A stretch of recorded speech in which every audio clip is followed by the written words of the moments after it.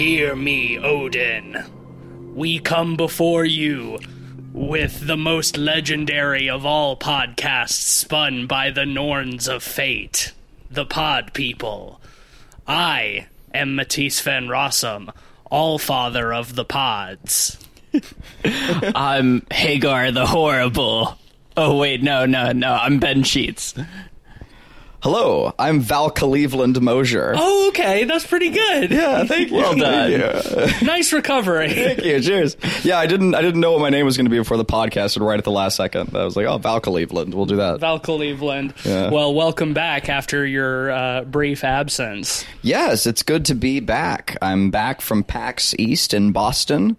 It was an absolutely lovely time. It was great, and I didn't get COVID. Which is rad. I was at a whole convention full of people. Biggest plus. Played it safe and came out good. While you were in Boston, Ben and I did a little splish-splashing around with Jaws. Paddling around with Jaws 2. How was it? Okay. Very okay. I guess I can just listen to the you podcast. can go back and listen to the episode. Yeah, much like our dear Definition viewers. of mid. Yeah, exactly. But this week we're back to talk about our one of our most highly anticipated movies of the year. Yes. Robert Eggers is back with his Viking epic masterpiece, The Northman.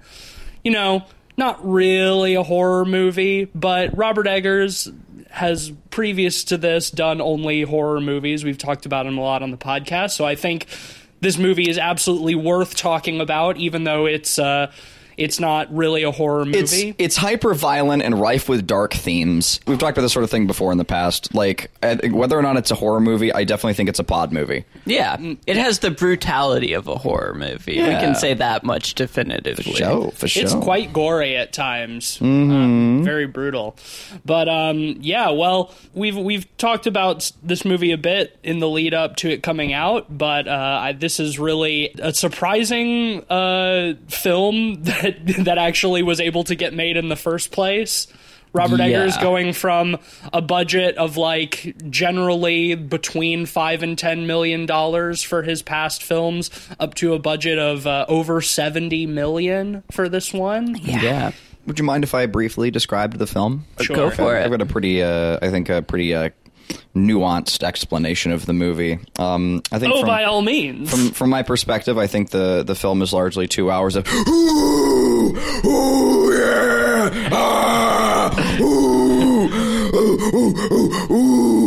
for about 2 hours or so, I would say. And hurdy-gurdy. Yeah. And hurdy-gurdy. And it fucking rocked. It fucking ruled. Dudes rock. Vikings rock. It was fucking awesome. This is a dude's rock movie. It is. For Yeah. sure. Yeah. This is for the boys. This one's for the boys. And of course, saying that, I think that there's a lot to be said about the Robert Eggers' penchant for historical accuracy. Yes. And He is the, I think, undisputed king of the period piece right now. yes. I will say it's a bit of a strange sort of anachronism, sort of novelty that he got such a big budget, you know, nowadays, because we have seen like the large budget non-Marvel, non-Star Wars, non-cinematic Non-Disney, universe movies kind of die in the last couple decades. So to see like an art house director get this big a budget is something we haven't really seen much of since like the 90s, Yep. I would say. Unfortunately, something that we may not see again. We can talk more about that later. Yeah. Well, that's what makes it particularly interesting, because this is probably Robert Eggers' last big budget movie. Yeah. For a while, at least. yeah. But the fact that it got made in the first place is awesome, and I'm so glad that it exists. Yeah, whatever the ratings and all that may be, we enjoyed the shit out of it. Yeah. I mean, I don't think that's a surprise to any of us. Let's kind of talk about the approach here, right? Because since it's a big budget movie, they decided to take a very streamlined approach to the narrative, more so than something like The Lighthouse or The Witch, and really simplified it. Essentially, it's the story of Amleth, which is the original story that Hamlet was based off of. And so it tells this very straightforward story of revenge, you know, a son seeking vengeance for his father that is killed by his uncle. Yep. And his mother is taken by the uncle. Uncle comes in, kills the king, steals the queen and the kingdom. Young prince must flee into exile to avoid death. Years later, comes back seeking vengeance. Seeking vengeance. And, of course, you know, the story has been told a million times, and we've seen that story plenty. Yeah. Especially in Conan the Barbarian. And I will say, like, the story beats are pretty predictable. Yep. But I think the area which this film shines is much like Robert Eggers' other, you know, films. It's in the detail of the environment and the historical accuracy. Dialogue. And things like that, and the detail, the atmosphere. It really elevates the simple story to something much more.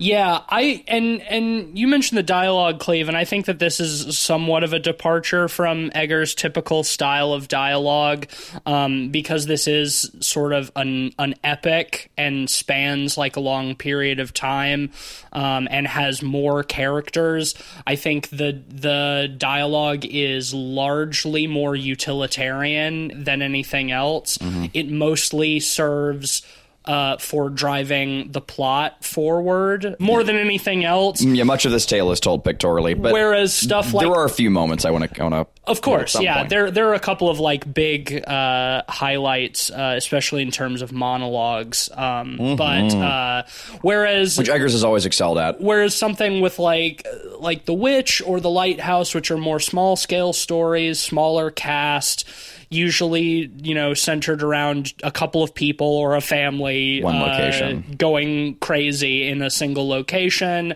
You know, there's more time for like character moments in the dialogue, and this is kind of just like, okay, here's where you need to go now to get the thing so you can wreak vengeance on your nasty uncle, right? Mm-hmm. But that's not to say that like the film is sparse. Like, it's, especially visually, but just in like the detail of like everything, it's so rich. Ben and I saw it twice. Mm-hmm. We saw it the week it came out while you were in PAX, and then the three of us went to see it again a couple nights ago.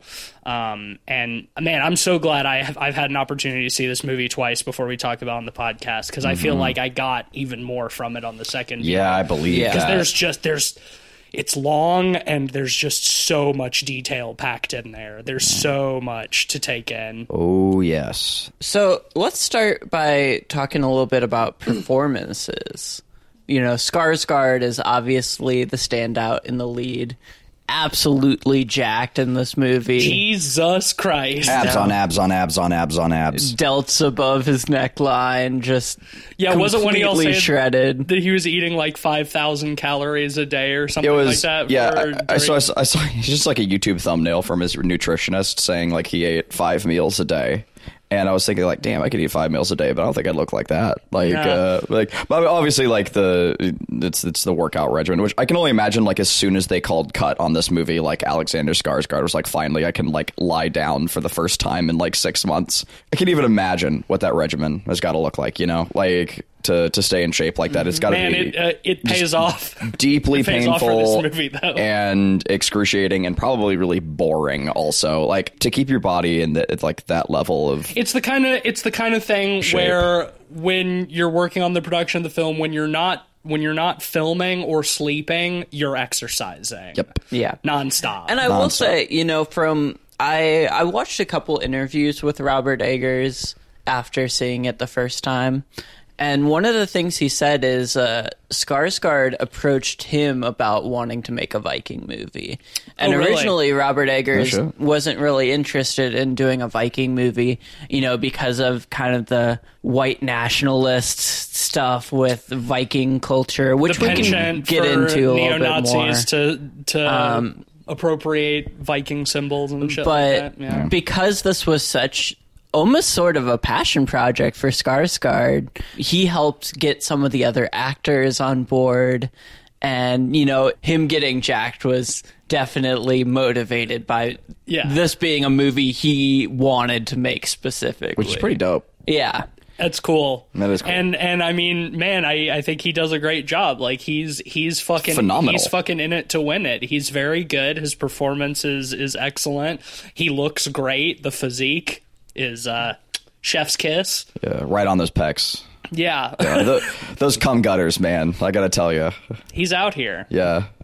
I hate that term, but spends a lot of the movie naked too. So yes, he does. If that's your thing, there's plenty of eye candy in this movie. Oh yeah, if you're a Top Gun fan, you're gonna like this movie for sure. Dudes rock. Dudes rock. Yeah, so we get a great performance from him. We get a couple of Eggers regulars in Willem Dafoe. Regulars? Reggers. No, it's not. It didn't work. I tried. Willem Dafoe and Anya Taylor-Joy both show up. We even get excellent performances. We even get a cameo from the dad and the witch. Yeah, Ralph Ineson. Ralph Ineson is the boatsman, the boatsman. And Kate Dickey, the mother in The Witch, is one of the slaves on the farm. There's a ton of like really great actors in this. In fact, one of my only like minor complaints about the movie is that a few of them don't get enough screen time. Yeah. Yes, especially Willem Dafoe. He gives such a great performance as the jester in this movie that I wanted to see more of that. I just wrote a whole movie of that. Yeah. That was not great. enough Willem Dafoe, not enough Ralph Ineson, not enough Bjork, frankly. I will say, that's a key player that we didn't mention. Bjork makes her first cinematic appearance in like 20 years. Since Dancer in the Dark. Yeah. Which is awesome. She gets a really fantastic performance. Yeah, it's essentially just one monologue, but she's in 2 minutes of the movie. She's so cool. I love her makeup. It's just incredible, and costuming. Like the way like her face is lit, where it's like her face is largely has like white makeup over it, and then like across the eyes it's dark, and then hanging up from her headdress are like 3 shells, and they kind of like replace where the eyes would be as these like weird beady kind of alien shapes. It's so fucking spooky to look at. I loved her costuming. Yeah, essentially Bjork makes a cameo as herself. Yes. Totally. The credits really should have said Bjork as herself. Damn, you're so right. Yeah, like it's this like weird Russian witch. She's the perfect casting. Yeah, Icelandic witch. No, that's that's when they're in the land of the Rus. Yeah, in the Rus. That's Russia. Yeah. Oh yeah. Well, gotcha. I was mostly just saying Bjork is Icelandic and she's playing herself. Yeah, that's fair. That is fair. But yeah, in this, that's when he goes to the land of Rus. Which I feel like in the context of this movie probably would have been Finland. Yeah, he probably didn't go that far. Because, I mean, Finland used to be part of that part of Russia, or what was considered Russia back then. What'd you all think of Nicole Kidman in this movie? I think she gave a fantastic performance. I think she did. I gotta say, the AMC Nicole Kidman pre-roll really hit different when she's in the movie. Somehow Heartbreak does feel good in a place like this. Well, they gave us plenty of pre-roll. 5 of them. Jesus Christ. No, I thought Nicole Kidman's fantastic in this. She has probably like the monologue of the film. Yes. Yeah. I will say that, especially in the latter half, that it didn't take me out of the movie or anything else like that, but Nicole Kidman in the past few years has had a lot of Botox, and it did sort of break some of the naturalism for me, being like all of her Botoxiness of her face. She has had a lot of plastic surgery in is what is otherwise like a pretty like perfectly tailored historical environment. It's like, kind of interesting, but she did a phenomenal job. I wouldn't like, I don't think that's enough for a recast or anything else like that. Like I wouldn't change anything about it, but I do think it's worth commenting on a little bit, being like, like she's had a lot of work done, and it, it's kind of, hey, who knows? You don't know what kind of herbs and poultices they were rubbing on their skin to keep themselves looking young back in those days. I gotta say, Nicole Kidman, still a dime. I don't care about whether she had Botox or not. Like, and the thing is with this movie, like, she is still expressive, even though her face doesn't move quite as much as it might have in the past. I'll just put it that way. I think she gives a phenomenal performance. Yeah. Mm-hmm. I mean, I don't think there's a bad performance in this whole movie. No, Like, fuck no. Not at all. Ethan Hawke. Yes. Well done. Wow, nice. Yeah, somebody who else we haven't mentioned who's great in this. I loved the psychedelic coming of age sequence. Yes, with Ethan Hawke and the kid and Willem Young Dafoe. Amleth. Yeah, let's talk about that a little bit. Young man. So the film starts with Ethan Hawke returning to his little kingdom from war. It's all very Beowulfy. Yes, it's sweet. But he comes back and he has been wounded, and it kind of has him thinking, like, I need to make sure that Amleth is ready to be my successor in case, next time I don't come back. So, I'm going to take him to do this this sort of coming of age ritual that I did with my father and he did with his father before him, where they go into the temple, go down underground, drink some psychedelic potion, the mead of knowledge, and pretend to be wolves, pretend to be animals. Go on down, sip some of that seaweed water, is it trippy seaweed water, and howl a little bit. Yeah, it's pretty fun. I like the Erd tree shots. I absolutely Sorry, I'm going to be making accidental Elden Ring well, I will say after we watched it the first time, I turned to Tease and I was like, this is kind of like Robert Eggers' Elden Ring, right? Like, it's going from like Egden Ring, a smaller scale type of thing to a very large, gigantic thing, much larger scale, and it nails it. Much like Elden Ring does. Sticks to landing. Yeah, we've all got Elden Ring on the brain still. Yeah, so y'all just get ready. There's going to be more references. But I will say, in that psychedelic sequence, I absolutely love how Willem Dafoe is shot. Like, he is shot where the light is coming from under him almost, and it's almost like an otherworldly look to his face while he gives this kind of wide-eyed kind of speech about shedding your skin and becoming a wolf. And it's cool because up until that point we only see him like wearing this like jester, like weird kind of bondagey looking mask to indicate that he's the fool. Yes. And in that sequence it starts with him wearing it and it kind of cuts back and forth, and it gave me the vibe that like almost like the kid is like seeing through the mask. Even something as small as that, we don't know what exactly we're perceiving and how much time has passed. Which was very cool. And yeah, just that whole talk about like shedding your skin and all the berserker stuff. Yeah, was really neat. Just excellent sequence. And one thing that's kind of a departure from Eggers' other stuff is, Eggers in the past has been very focused on practical effects, where this movie has some CG. Quite a bit of CG, yeah. Really. I wanted to ask you guys, what do you think of the CG in this movie? I loved it. I thought it was almost exclusively used for enhancing the psychedelic magical realism moments. Yes. Like, it was, whenever the CG was used, it was used for fantasy.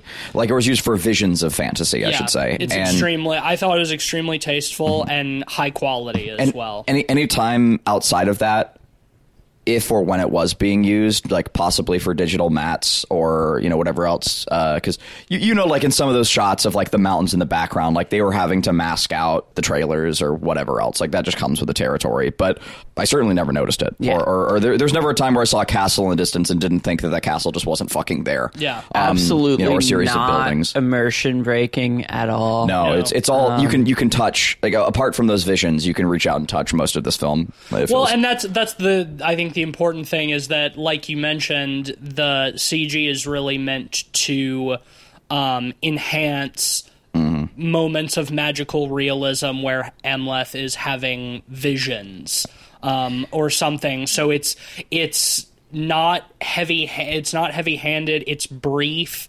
and that it's not supposed to be literal. Yes. The scene in the cave with Ethan Hawke and Amleth ends with, Ethan Hawke undoing his bandages and like forcing Amleth to like put his fingers like in his wound, and he says something like, "Behold, in our blood the tree of kings," and it like sort of goes into his chest, and you see his heart beating, and then it like branches up into this massive tree from which like the bodies of like their entire line and ancestors are like hanging up to the top, where you see Ethan Hawke, and then it goes above him, and then, you know, like Emleth is the top of the tree. It's fucking awesome. It's so cool. Lineage is a really big theme of this film. I was about to say, yeah, that's a huge theme of this film, and it's even referenced later with kind of a tapestry.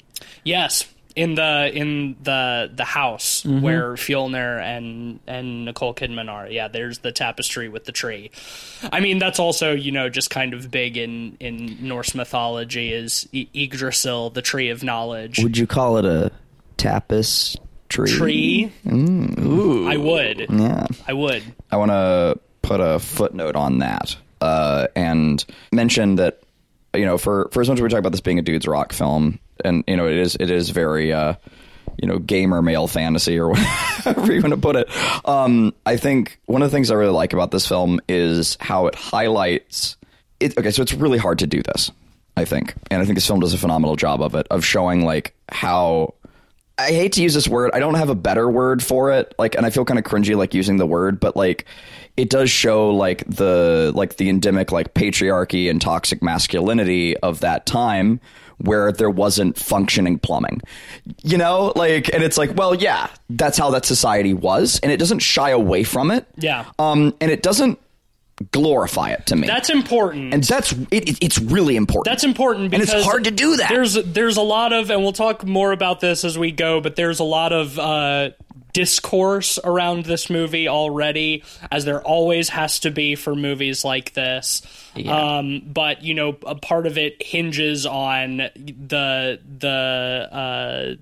sort of toxic masculinity and chauvinism and stuff like that, and I don't understand how you can watch this movie and think that it's like glorifying the way that these people are any more than this movie glorifies slavery. Well, that's the thing, like, yeah, exactly. Right. You like, look at something like Assassin's Creed Valhalla, where it's just kind of a cosplay, reskinned version of something, where it's really glossing over kind Vikings of the negative were woke, actually. aspects. Yeah, where you look at something like this, and they don't shy away from the raping and pillaging that are done, and slavery, because like that's something that's really important to know. Extreme violence. Like if you were to like go on YouTube right now, like this is something I've done a lot, because I went on a big binge of like Viking culture and like learning about like that era of history, especially because like so little is known about it,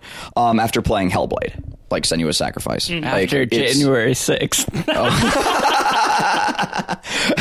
And so bad timing, but yeah, so for very different reasons, I went in, and also like, you know, I've got a lot of that ancestry as well, and that's whatever. I'm not like super tethered to it. I grew up in South Alabama, like, you know what I mean? Like, it's not. Yeah. But I do still find it fascinating and very cool, and the aesthetic is really neat. And so I started like, you know, watching like videos and like lectures on it, and like one of the first things that's going to come up for you is, guess what? The Vikings had a lot of slaves, like, and you're going to have to like you need to face that shit. And just like recognize that that's a huge factor of it. Really, most tribal cultures in the world, yeah, no shit, like 1,000 years ago did have slaves. Yeah, and like there are many facets of slavery and many cultures of it too, and it varies in what that means. All bad. No shit. Yes. Like all bad, but like it's but this film doesn't try to say that slavery wasn't bad. Fuck no, either. it doesn't. It's just like these people had slaves. Yeah, it's just the reality of it. Of course. And I think that like this film does some other things where it allows to have like all perspectives shown, and like you have that outside looking in and inside looking out. That goes for the feminist aspects as well. Like you see how like both women and men are treated in this film from both sides, and of course, like I think that's all that any period film should do to do it right. Clearly these things are wrong and bad, but we can see in what capacities. because it's human history, you know, like, and that's important to note.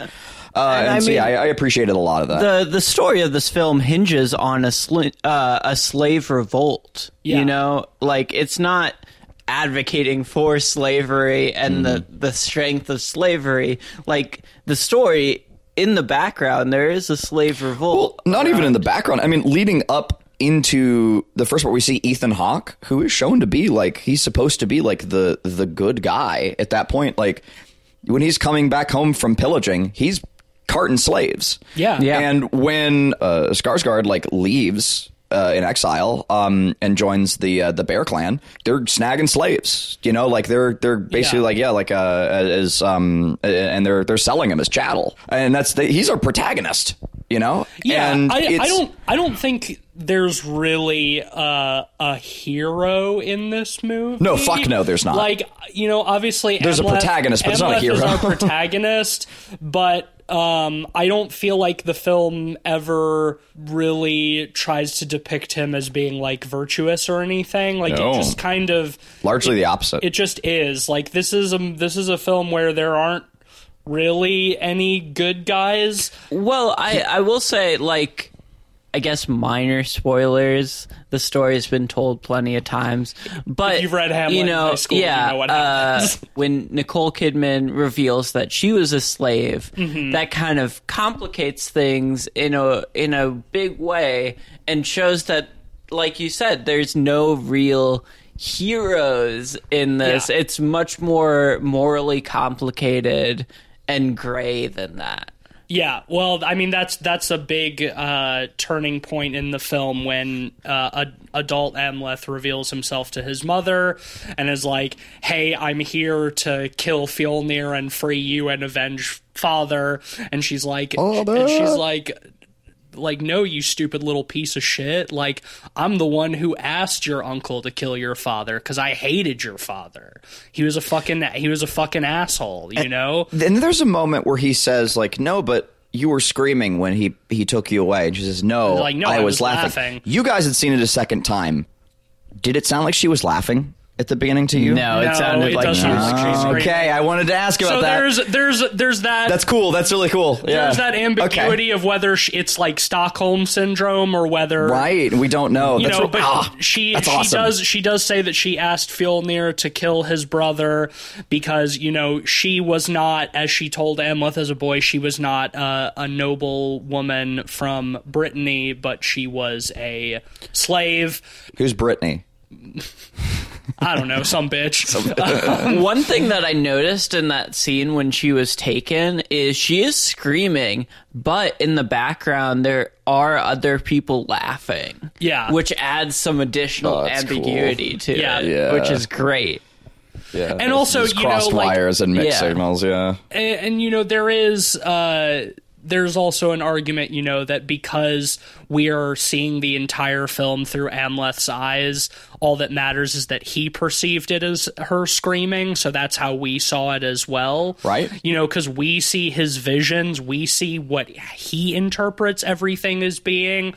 Like, I even noticed that, and we'll talk about this scene in a little bit, but when the berserkers are getting ready to raid the village, that, like, as they're walking up, like, it's just like wolf Actual and wolf bear sounds, So, you know, I think that there's that to take into consideration as well, is that, like, Amleth is potentially, probably, very highly probably an unreliable narrator. Yeah. Oh, and what's cool is, and I think what's so neat about that is featuring an unreliable narrator as your protagonist in a historical film, especially about this culture, is a really, really good idea, because so much of the history around this culture is uncertain. You know, we're looking at like 400 AD, right? Like, this 900 AD. Yeah. So, yeah. 10th century.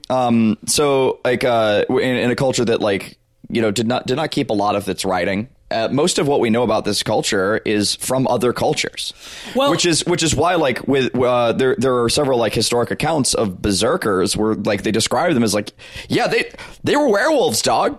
Like which I mean, if your fort is being taken by people, like it's a really good excuse, you know, if they're like actual werewolves and shit, you know. Yeah. So like incorporating like the audio there, you know, when they're just wearing bear pelts is a really clever way to kind of show like that blurred line of like ancestral and historic memory. Well, the story of Amleth itself is, I was doing some reading on this a couple of nights ago. It's widely attributed to being based on an old Icelandic poem, but no physical evidence of that original poem actually remains. The earliest like written story is from like Denmark in like 1200 something, and they say like, oh yeah, this was an old Icelandic poem, but it's like there's no physical evidence for that, you know. What I like too is it's a wonderful opportunity for even more amalgamation. One of my favorite little nods is he's from the Wolf Clan, right? Like he has the wolf thing where he sheds his skin and becomes a wolf. And then later on, he joins the Bear Clan and he sheds his skin and does that. And later on, he's referred to as the Bear Wolf, a.k.a. Beowulf. Pretty dope, right? I was like, oh yeah, Beowulf reference. Fuck yeah. Like that was really fun. Well, yeah, Bjornwolfen is the name that he takes for himself after he flees. The Bear Wolf. Yeah, because he can't. He can't use his given name. So yeah, he is Beowulf when he is with the Berserkers. Just fucking awesome. Yeah. Well, let's talk about that scene, because even though my favorite scene in the movie, it plays a relatively small part in the movie, it is one of the coolest things I've amazing. seen. It's the most immersive sequence. Also, yeah. I did really like that the head of the Bear Clan has horns, because you know, historically, like Vikings, as far as we know, didn't have horned helmets. The only account of a Viking having a horned helmet was I believe, Arabic writer who like encountered Vikings and said one of them had horns. And like, I mean, I buy it. That was like also in that scene where they're doing their berserker ceremony where they're becoming animals. That character is not wearing that horned helm later when they go into battle. So I think it's a headdress. It's a ceremonial headdress. Well, and there would be, and because it's not convenient in battle. No. But it's not practical, but it looks cool. It looks fucking cool. And honestly, like, I don't know, like between all of us, we're wearing very different clothing for the culture that we're in, right? Like, I don't see it as an uncommon thing for like some people like to be like, yo, horns are fucking cool on my head. I'm gonna wear some.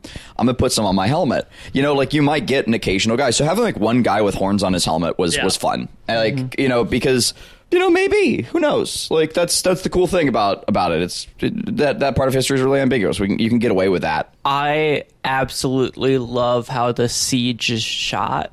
Yes.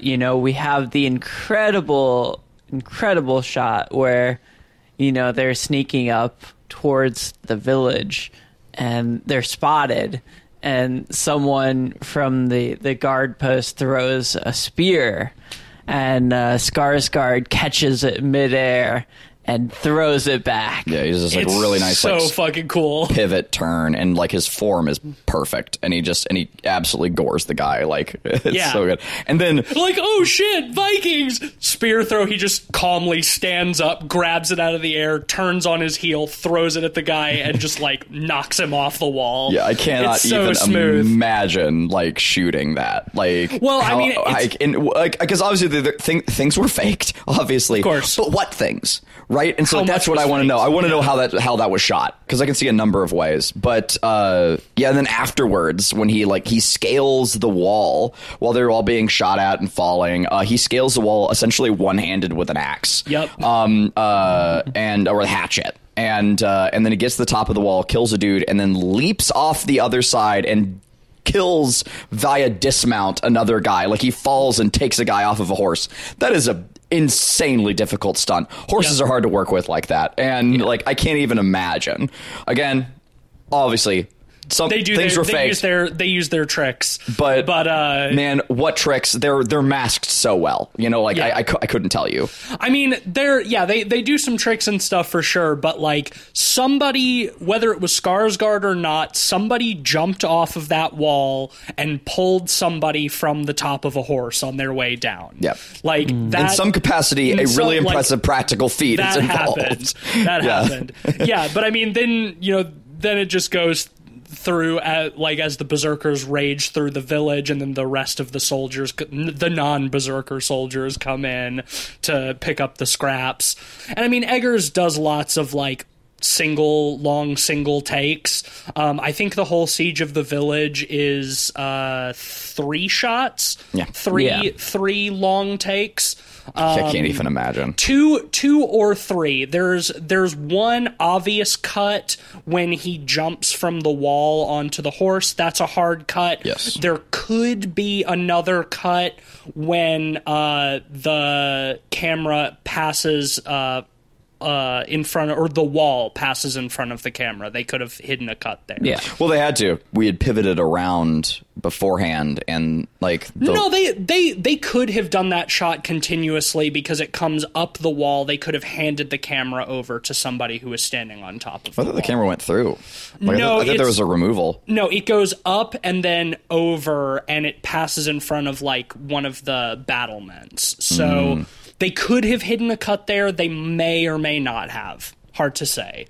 Either way, yeah. Impressive. But then Amleth, going through the village and killing other soldiers. I love the part where he like puts the guy up against the wall with his sword and then just sort of like walks along and slits his throat.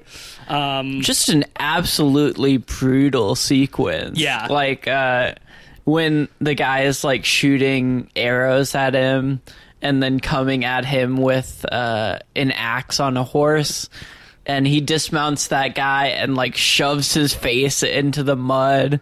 Well, and he rips his throat out with his teeth. Yeah, like a fucking animal. Yeah, Roadhouse ultimate. Because he quote is one. Yeah, right. Like, from his perspective. I love how that scene ends with just like the shot of all the berserkers like crouched in front of like the house, and they're all just like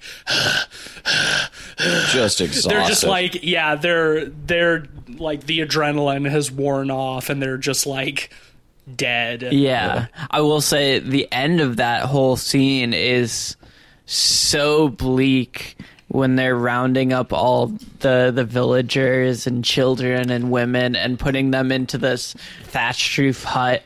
My favorite thing about that is it's largely instigated by a series of like, it would assume to be like the reinforcements, from the Bear Clan, to take over since the berserkers are now tanked and sleepy. But like helming that group is a very, very powerful woman. Like I don't know how else to describe it. And she's the one who says, "I want only the strong ones." Yeah, and then leaves the shot, and we never see her again. And I really loved that because girls get it done. Girls get it done.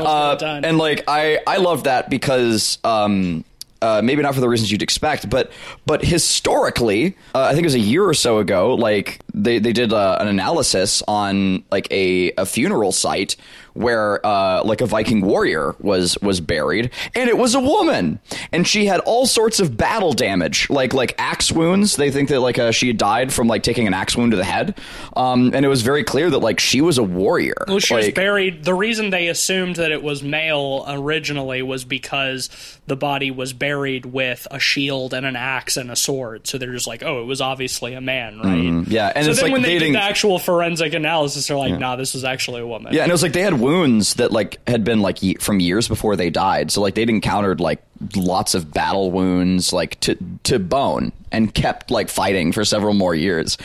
That's badass as fuck. And frankly, I love it too because it puts a lot of those like fucking right-wingy like historical fuckers where it's like, oh well, it's not accurate because there are strong women. And it's like, yeah, fuck you. Like there were strong women. Varg would hate that. I know. And it's like yeah, take your fucking like obviously the time was patriarchal, it was fucked or whatever, but like hey, guess what, dog? There were strong women. There were like warriors like who would go in and you encounter that, like if you're actually into history, you encounter that shit like across the board. Time. And also narratively, it's I think really valuable to keep things gray. You not keep things good for not to keep Skarsgård in like a positive light, but to keep him in a gray light where like in this culture that he is in, like it's like a powerful woman who makes the call to like burn all of like the weak children. It's a small note, but it's cool. I mean, again, I think the entire film takes that perspective. Like, Eggers is a history guy. He's very much about being as historically accurate as possible and presenting these stories as, like, aspects of our history and folklore. And it's like, yeah, I mean, I don't know how you can view the movie as, like, glorifying or idealizing Skarsgård after we see this scene of like his brutality in killing people and being complicit in them like putting all of the weak and elderly and children into a house and burning it down because they're not good slaves. Yep. Like I don't know how you can watch this movie and be like, yeah, Robert Eggers is saying that all of this stuff is good. It's like, no, this was just the reality of existence back then. Yeah. Like, this is just the way it was. I mean, fucking hell, like, their very religion was based on the idea that if you don't die in battle, you die dishonorably and you go to hell. The only way to enter Valhalla is to die honorably in battle. Yep. Like, so of course, people who believe that and believe that their entire afterlife, their eternal existence is dependent on dying in battle, of course they're going to be out raiding and fighting constantly, right? Because they don't want to run the risk that they catch fucking dysentery and shit themselves to death dishonorably. And of course, like, you know, even in that, they're going to be practicing like their like eugenics. You know, totally. And like killing the weak. Their whole society is based on, you know, war. So yeah, like no shit, they're going to be doing that. You know, much like the Spartans, much like the rest. You know, it's like people calling. It's like I have as many problems as I have with his filmmaking. Like it's like people calling Zack Snyder far right because at the beginning of 300 they throw a deformed baby off a cliff. Yeah, they did that shit. Yeah. It's like that's. It's not saying that it's good, but that's what people did. I want to save a little bit of discussion on the discourse for at the end of the episode because there are some stupid takes out there that we should just emphasize. There always are. Yeah. But one thing I wanted to talk about is shortly after that scene and the fantastic Bjork scene, we have the introduction Fantastic of Bjorks and where to find them. God damn it. Fantastic Bjorks, The Crimes of Grumblegrind. We have the great introduction of Skarsgård's sword. Yes. The Night Blade. Yes. Yeah. And I love the retelling of how it was created. Forged in the fires of Mount Doom. Yeah. Yes. Essentially. From the rarest iron. Yeah. That whole monologue about like the way this thing was forged was very Tolkien-esque. Yeah. Oh yeah. And I mean, he sees it as a vision. You know, it's forged by these mythical warsmiths in the fires of hell. You know. Yeah. And what comes of that that's really neat is like that we have to remember that Tolkien also was a big student of history and studied a massive amount of like Norse mythology, and other mythologies were worked into Lord of the Rings as well. I mean, if we just look at like the Riders of Rohan, like that whole sequence is essentially like a recanvassing of Beowulf. And like Hrothgar's Hall and all of that, like and them being like a horse culture, like that's all built around and a lot of the words in Elvish and whatnot are based in, like that. So the same mythologies. Tolkien was a nerd, just like Eggers is a nerd. Just like Martin and Miyazaki are nerds as well. Yeah. And like in Elden Ring, like they do the same thing. They pull from those similar facets in a cool way. I'm glad you mentioned Miyazaki, because the scene where he gets the sword from the very from the undead king, king is. It feels like it's straight out of Dark Souls. Yeah, I sort of just like, I remember that boss fight.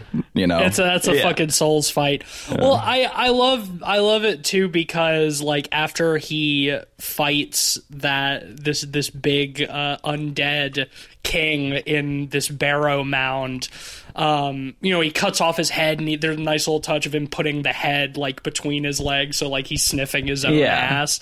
But then like the camera pans over, and it's just him standing in front of the corpse, and he like takes his imagination. It's his imagination. It's like, well, that's what's so incredible about this movie. What I love about this movie is that like, from a very young age, when he's taken to do this ritual with his father and imbibes some sort of psychedelic potion, like all he's told about is his destiny, what's destined of him. In that whole thing, his father says, like, if I fall in battle, you must avenge me. And then immediately after that is killed by Fjolnir. Yep. Right? So, and that's when he has the vision of the tree. So everything from this point on is Amleth basically imagining his destiny. Yeah. I will say, this is a bit of a tangent, but after seeing that sequence where he's fighting the undead king, it just made me really, really fucking want to see a Dark Souls or Elden Ring movie directed by Robert Eggers. Yes. Because like both Eggers and Miyazaki have such an eye for detail and atmosphere that like that would be fucking awesome. And obviously with this movie kind of bombing, I doubt it would ever happen, but like it seems like such a great match right there. Somebody like Eggers would be the only one I would trust to make any kind of like FromSoft adaptation. But I don't know if Eggers is a video game guy. I think he's too much of a history nerd. I think he likes doing research too much to play video games. I don't think he has the time for it. I mean, honestly, like his upcoming eventual Nosferatu, which has been shelved again. Yeah, if it's ever gonna happen. If it ever happens. Yeah, but I mean, if it ever happens, that's a Bloodborne ass movie if I've ever heard of one. Big true. So, something that I want to talk about, because we haven't talked about it much yet, I want to talk about Fjolnir, Amleth's uncle, and I want to talk about one of my core theses on the film, which is Fjolnir did almost nothing wrong. I think big almost. Yeah, I won't say that Fjolnir did nothing wrong. Yeah. But I do think that Fjolnir is not nearly as much of a villain as Amleth believes him to be. Deeply gray. I don't think he quite deserves the horrible vengeance that Amleth wreaks upon him. I don't think anyone does. Like, that's the thing, right? Like, we'll talk about Fjolnir. First, another great performance. He's played by Danish actor Claes Bang, which is a great name.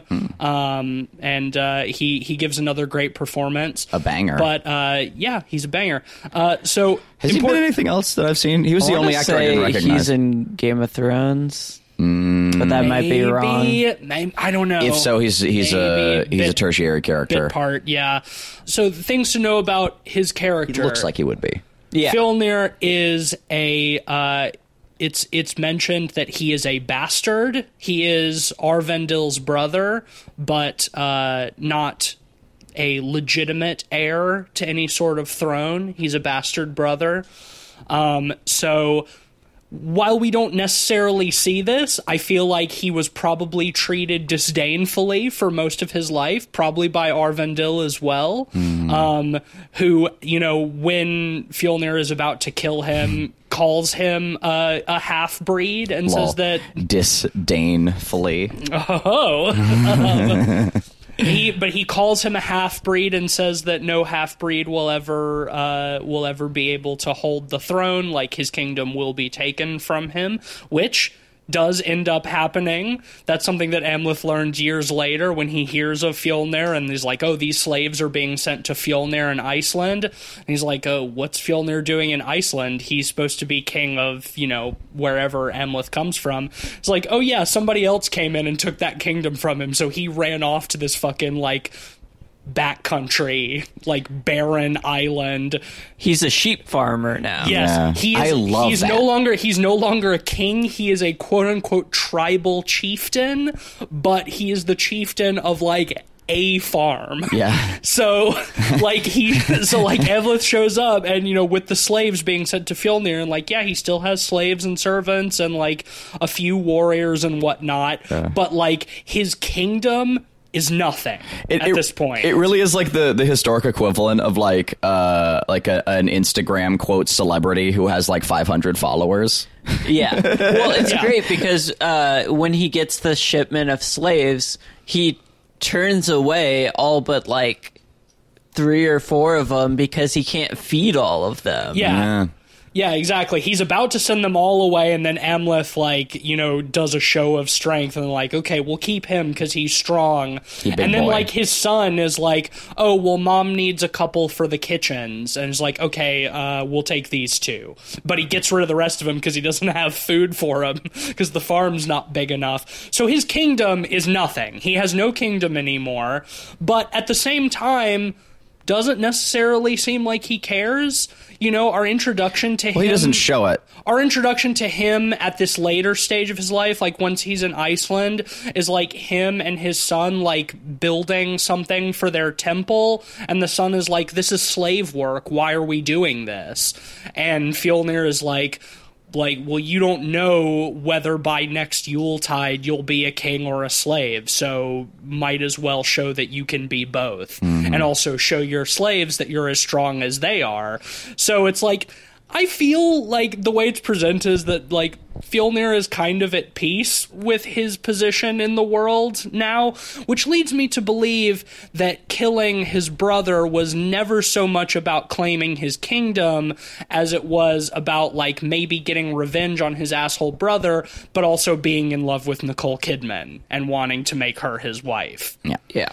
Also, and this is getting into the deep nerd shit, because I did some more reading, I noticed that another difference is that Arvindil and Amleth are worshippers of Odin, right? The Allfather, who is the Norse god of war and knowledge and treachery and all of that shit, but One-Eye Crows, all that stuff. Yes.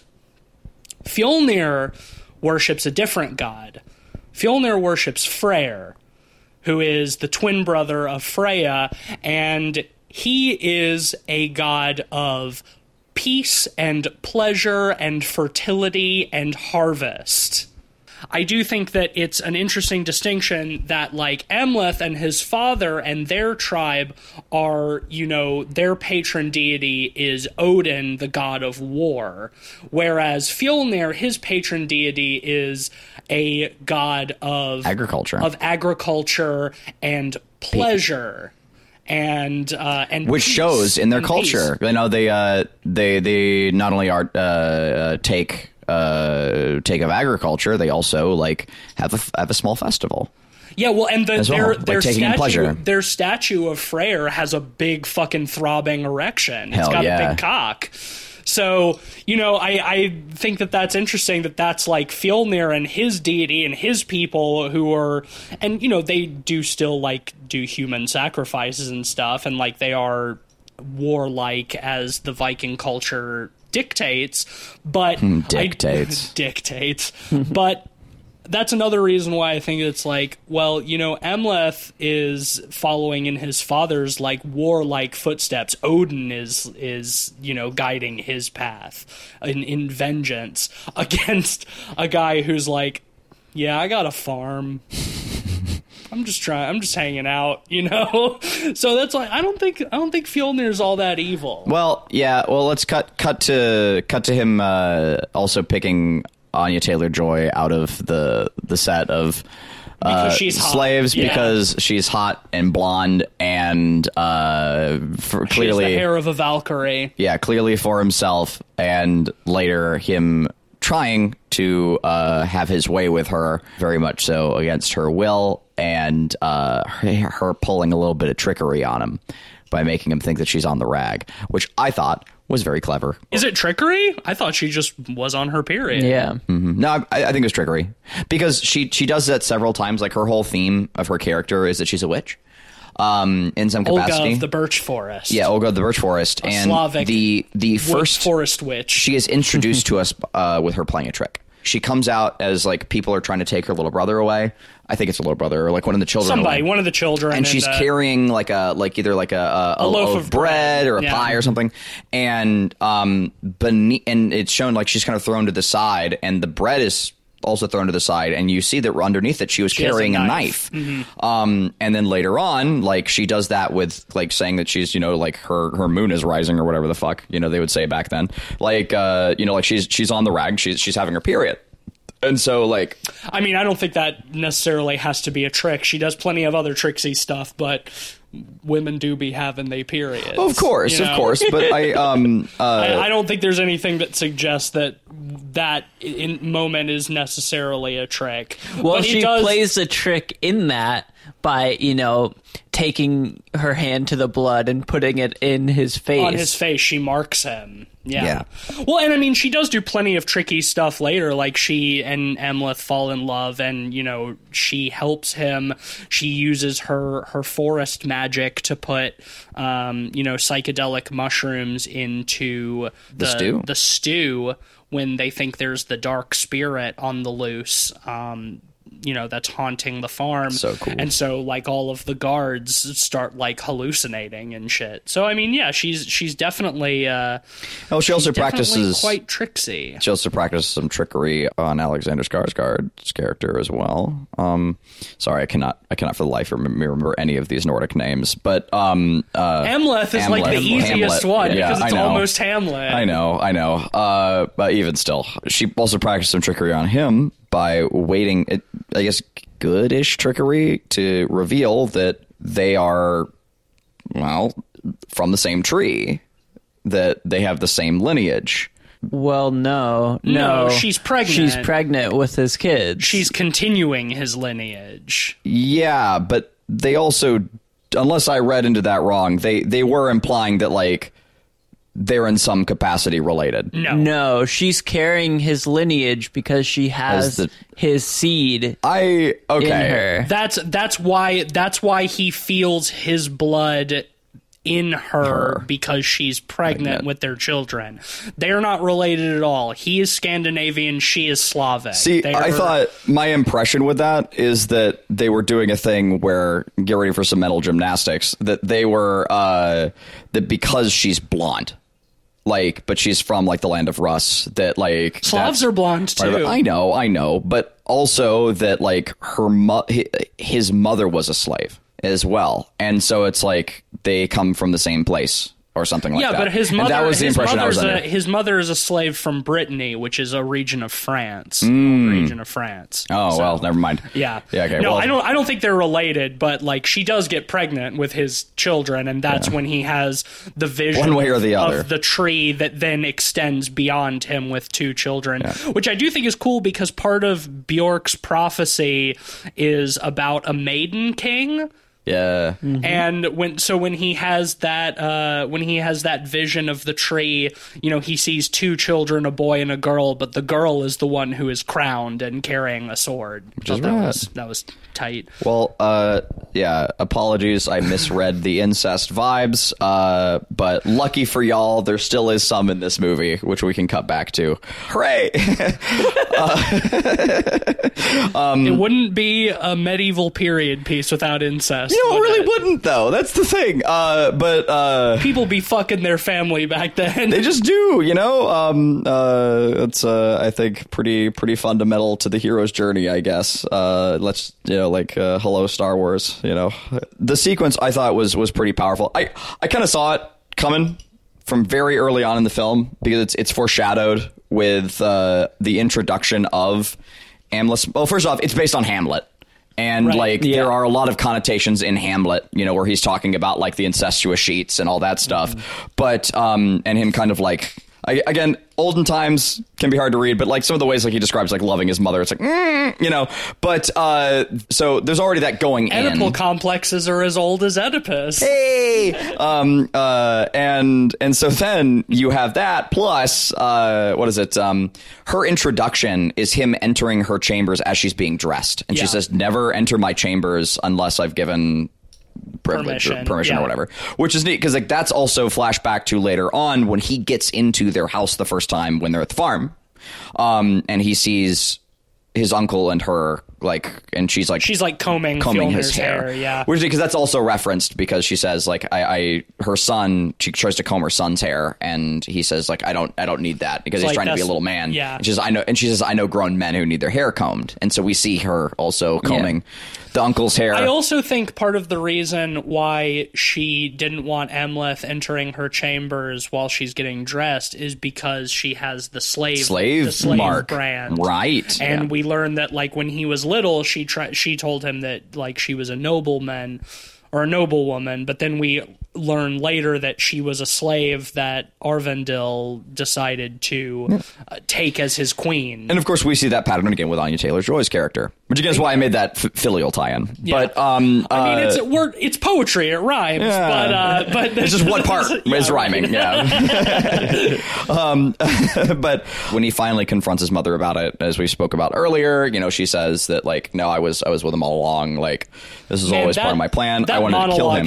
That monologue is fantastic. When harrowing. Harrowing is the word. And like that's really the terrifying. thing too, is like you wonder how much she like might be lying, but like especially I think in her conviction and especially how after that when she's telling Fjolnir that like, no, it's my fucking dastardly son Amleth back from the dead, it's not some spirit or something.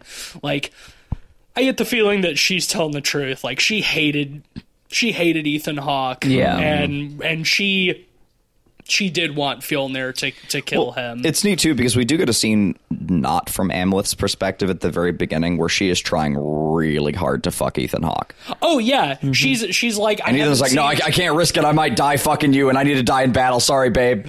She's like, I haven't seen you in a season. Let's go to bed. And he's like, nah, I gotta go run around on all fours with my son in a hole in the ground. and my boy Willem Dafoe. I gotta. It's like no. Sorry, babe. Saturdays for the boys. Sorry, babe. I haven't seen you in a whole season, but we're not fucking tonight. I'm going to play in the ground with my boys. Yeah. Dudes rock. Dudes rock.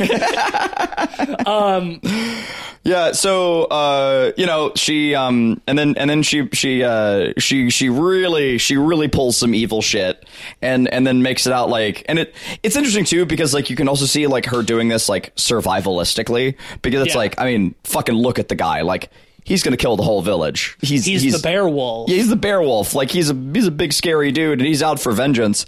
So she also like you can see it almost from her perspective as like survivalistically making a play there, and she's like, yo, hey, but if you kill him and you get your revenge, does that mean that like I'm your queen now? Your queen. Yeah, that's fucked up, man. That's fucked up. And she does kiss him.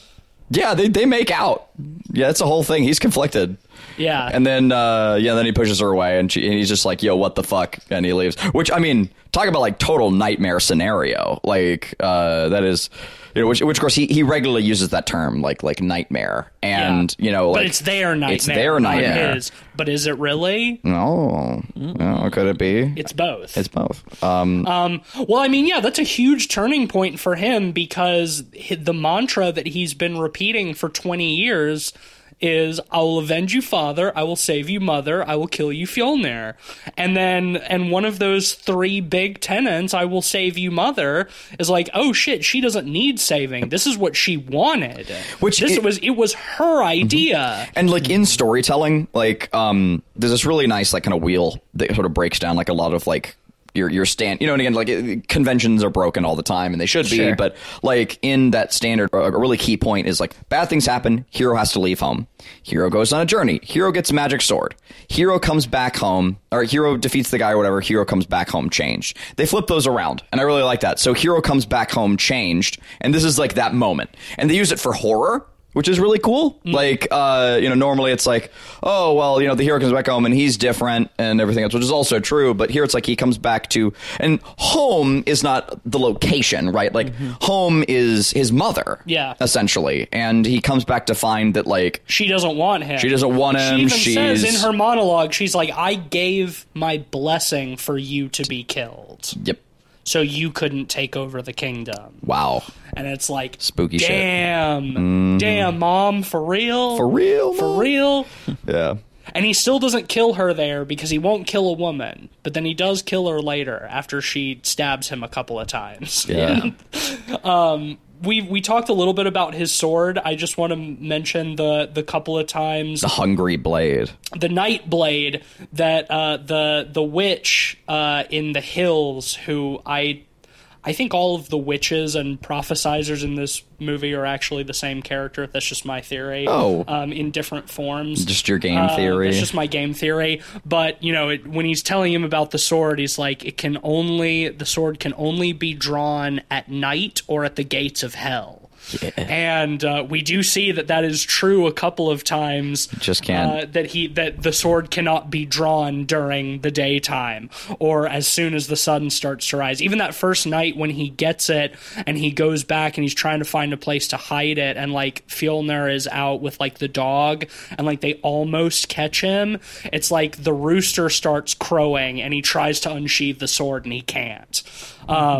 They do a great little comedic gag later after he's been captured, and they hang him up in the shed, and they're like beating him, and one of the guards like has his sword and like tries to unsheath it and can't. Yeah, it's No-Nose, our wonderful comic relief, who keeps coming back up. Yes, No-Nose. Which we haven't mentioned yet, but like when Amleth is like running away, like he's the guard that, as a child, he's the guard that tries to grab him, and Amleth like cuts his nose off to escape.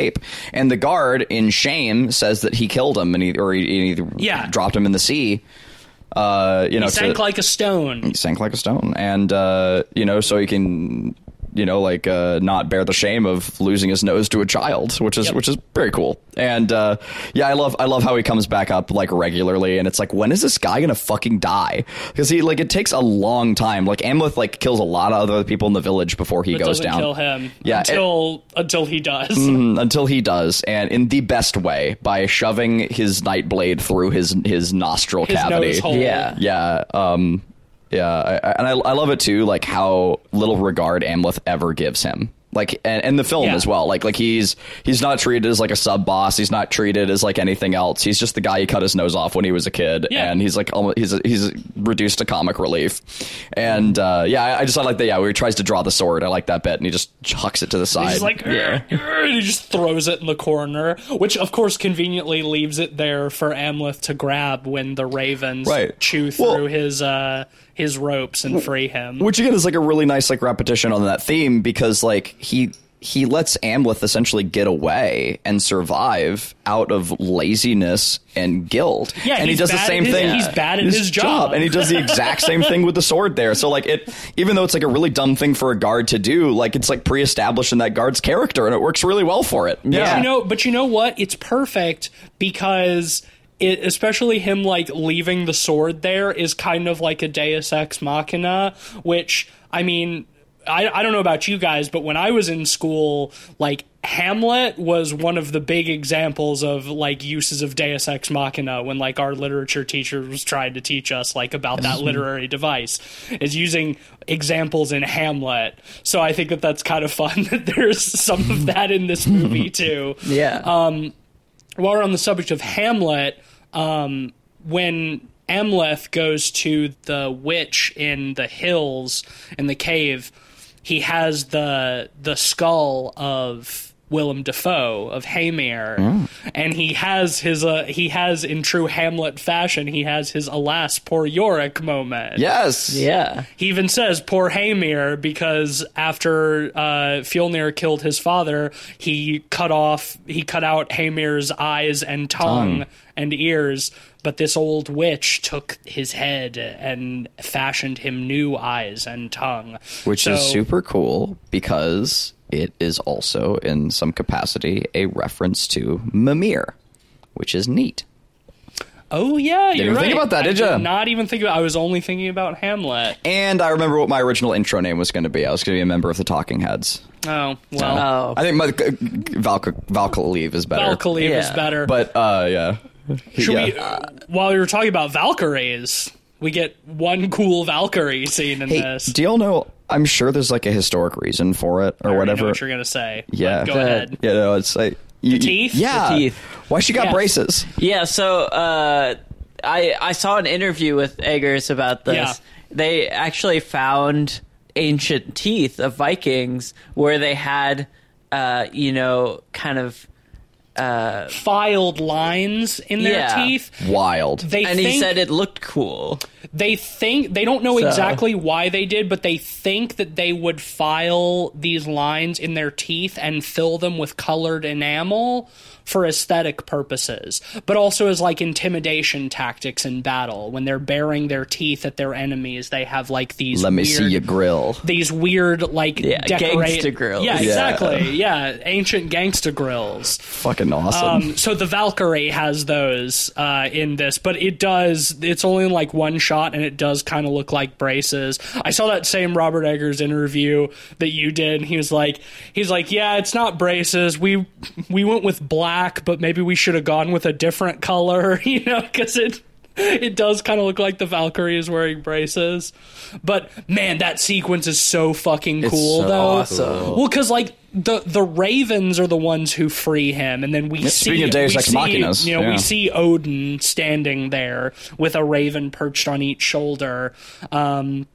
And then he's being carried away on horseback by a Valkyrie. And we then learn it's like Anya Taylor-Joy came back for him. But she has the hair of a Valkyrie. That's what Fjolnir says earlier. Mm-hmm. But yeah, man, that fucking... The shot where it's like following the horse and she like rides off the cliff and it like falls and the camera goes down and then she's like galloping across the sky like into the aurora. So fucking cool, gorgeous, man. So stunning, fucking cool. Another great example of great CGI. Yes, man. I imagine seeing that shot in IMAX. Like, I'm not one for. I'm glad we got to see it in Dolby. We saw it. Like, Dolby is the perfect way to see it. It just would also be fun to see that sequence in IMAX, because like IMAX is frankly a terrible way to like watch like cinema kino movies, because like it's like. You can't see it all like at once, it's like it's surrounding your vision. Frankly, like movies in IMAX, good movies in IMAX should be like Transformers movies and shit, but I do think this movie would be fucking fun in Ben IMAX. and I went and saw Ambulance in IMAX. That's a misnomer, actually, because most IMAX movies are not the They're not the dome. The dome. Yeah. I didn't realize that either, because where we grew up, we had the dome. Our IMAX was at the Explorium, which was the dome. We had a Science Station dome as well in Cedar Rapids. But yeah, when we went to see Ambulance at the same theater in IMAX, it's just a extra bigger large screen. And honestly, it's slightly curved. Yeah, and it's not even that much bigger than the Dolby screen, in my opinion. And honestly, the Dolby experience is much better because in every way. You have the better sound, and also the IMAX theater has those uncomfortable ass seats. The Dolby's got the comfy seats. Yeah, true that. This is uninteresting for the listeners. I'm not.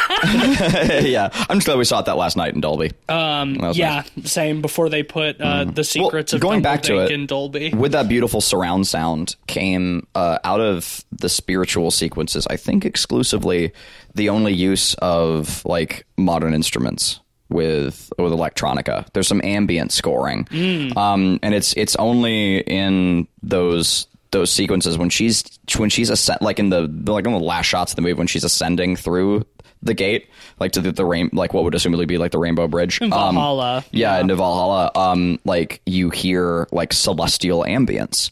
Like just done on synthesizers, and it's only in those surreal, dreamlike sequences where, much like the visual CG, digital music is being used, whereas the rest of the film, it's largely analog with wolf sounds or just people chanting and singing, which is super cool. The score is incredible. Really. Robert Eggers always has great scores, but goddamn, this is like a next level. Yeah, the music is so good. The sound design is also great. I mean, especially in Dolby, where you can feel it all around you. You've got the full stereo sound. One interesting article that I saw on the score is they never found any evidence of percussion or drums in Viking culture, yet they use it predominantly in the score of this.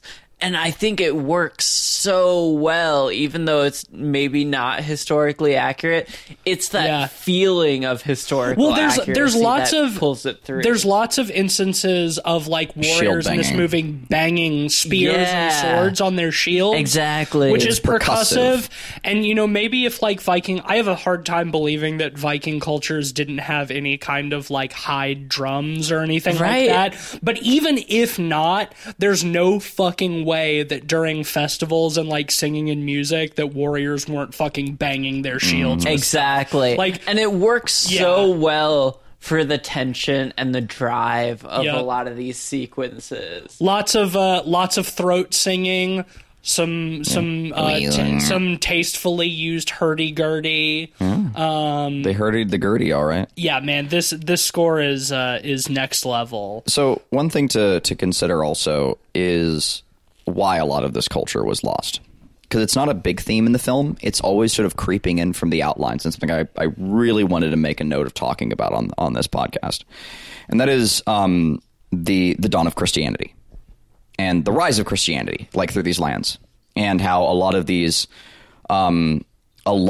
this ancient history was lost because of it was destroyed by the Christians, by the invading Christians. And there was only a couple of slight nods to it. Clearly, like they've been invading Christian lands, so they come back with some Christian. Some of the slaves are Christian. I believe the artifact that is given to Amleth at the beginning is Christian, like his father is possibly like raiding a Christian settlement. Hard to say, but he gives him like a medallion of some kind. His neck, and also, very notably, the slaves, half of which are sent to Fjolnir, the other half are sent to Constantinople, which is, a big note, because that's like our core historical city of that represents the change to Christianity.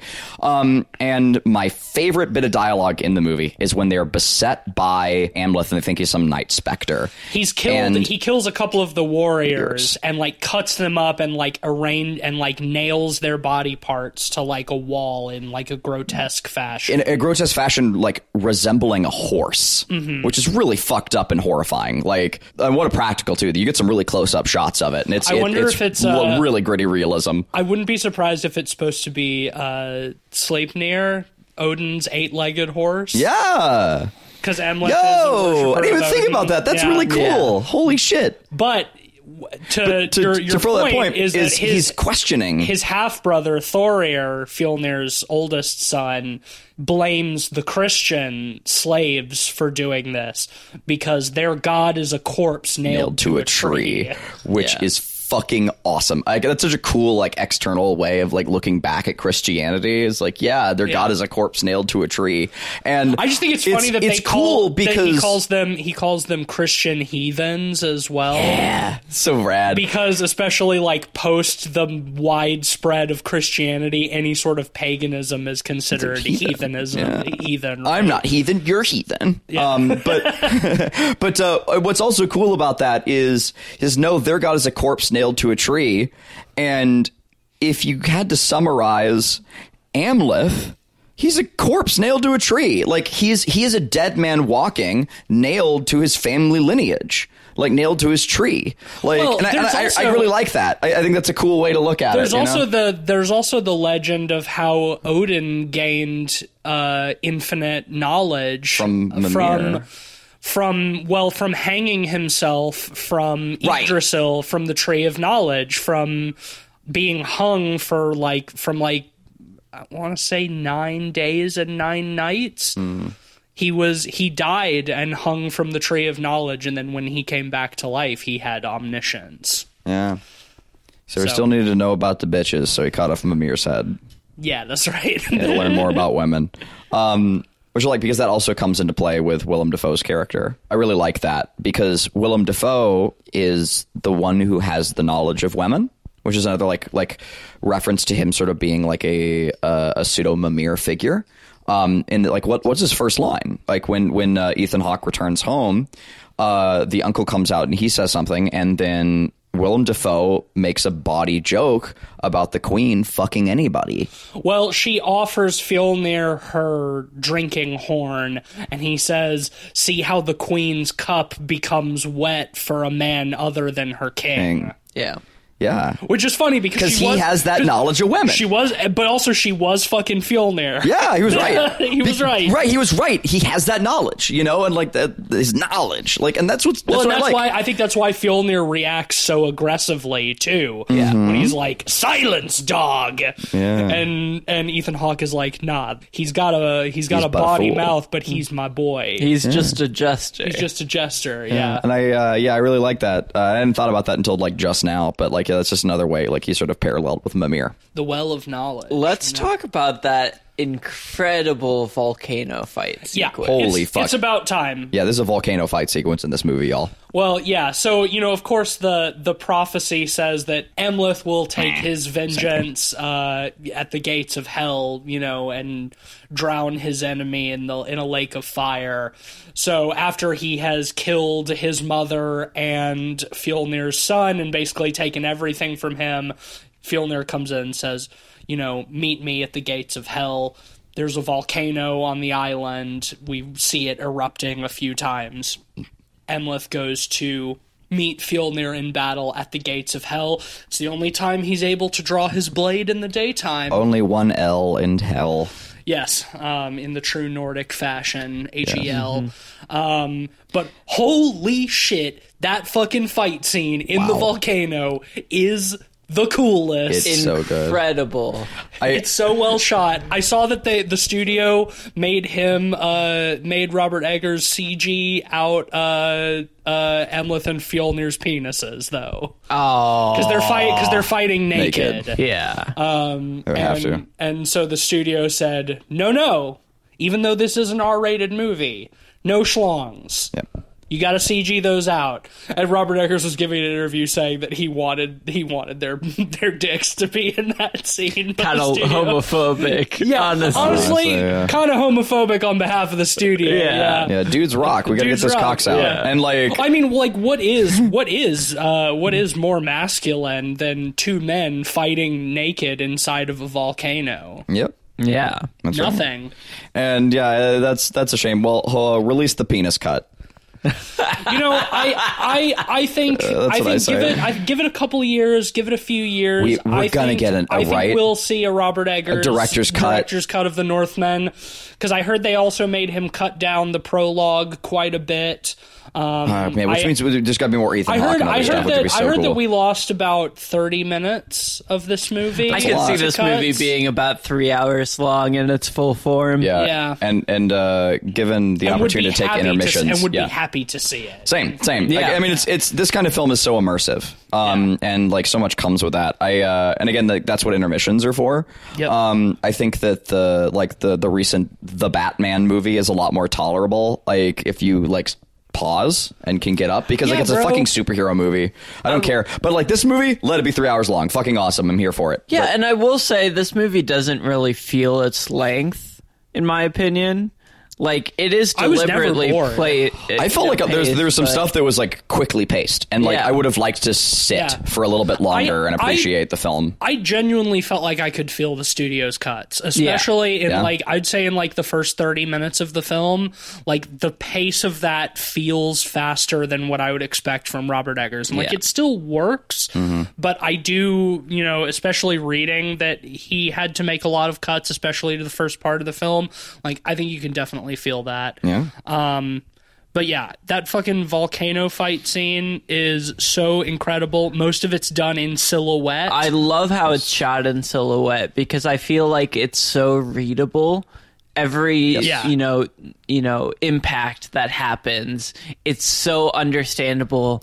The what's choreography going is on. really clear Yeah. and easy It's to so track. well choreographed. Which is great because it's well choreographed, right? Yes. Which is the opposite of how like a lot of films do it. Like they have to incorporate like a shaky camera or, like fuck with the lighting or put a bunch of lasers and things in there to hide the fact that the choreography isn't very good. I've seen but some here, clips like of fight scenes from the latest Marvel Spider-Man movie, and I swear to God, these fucking Marvel goons do not know how to They choreograph don't. fight scenes. The fight scenes in all of these Marvel movies are fucking terrible. Yeah. They're so badly choreographed, but this is an example of great choreography. Yeah.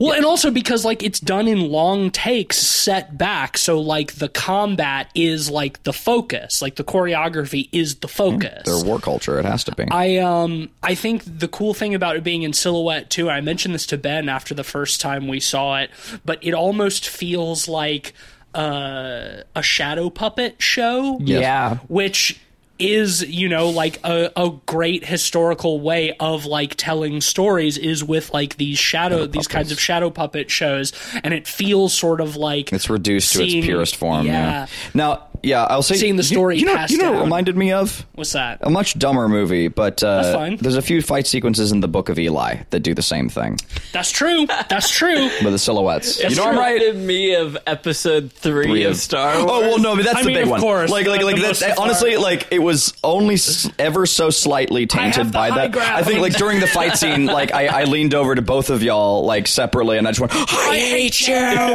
because like Yeah. it's very much that. Can never have a volcano fight scene without thinking of that. But, I think one thing I'll note also, like obviously, like it's an epic moment, and we need to have them like next to a river of lava.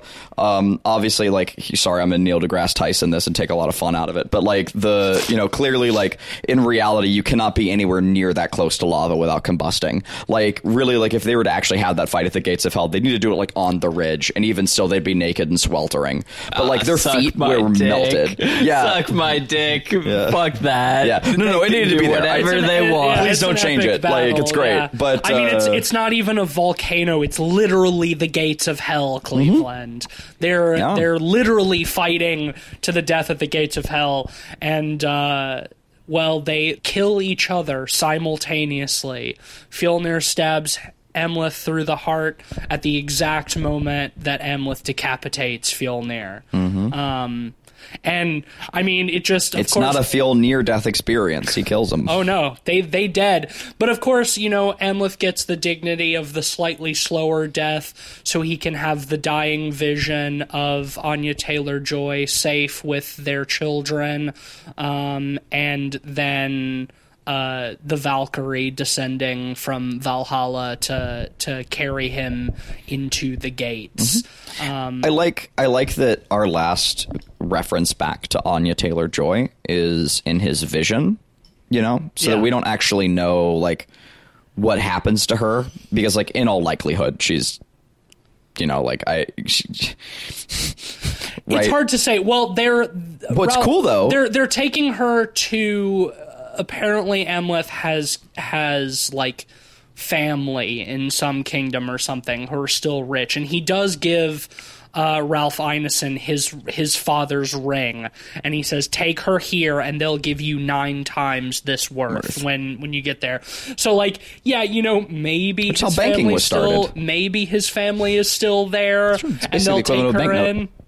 But I will say another one of my like favorite moments in the movie is after Amleth jumps overboard and swims back to the island, and Anya Taylor-Joy like summons the wind to carry them away. That shit is dope. It's so cool. It's so fucking cool. So cool. So fucking cool. I really like that sequence. It's perfectly done. But what I do like is that they both get on the boat. They're orchestrating their passage, and they have a bit of a spat. You know, and it's a spat about legend. So he's like, "Oh, you're pregnant with he my learns kids." That she's pregnant. It's like, well, I gotta go. And she's like, "No, please don't go. Fuck you. No, I'm gonna go. Fuck you." And then he just like dies off the side of the boat. And it kind of reminded me of like this is like the historic like equivalent of like a couple fighting at a Denny's. And it's like the Ralph Ineson's character on the boat is just like I was just trying to like ship passage. like, you know, right. I just work here. And like this couple's like fighting on a boat, and then the husband just like leaps off the side and like swims away. And it's like, all right, I guess. You know, it's like a couple fighting at a Denny's. But then after the husband leaves the Denny's, if the wife starts speaking a different language and then like summons a fucking whirlwind that tears down the Denny's. I've worked service. I've seen it. All kinds of crazy shit happens. Her little monologue there is great, and I mean it's props to Anya Taylor-Joy because like that's one of most of the movies in English.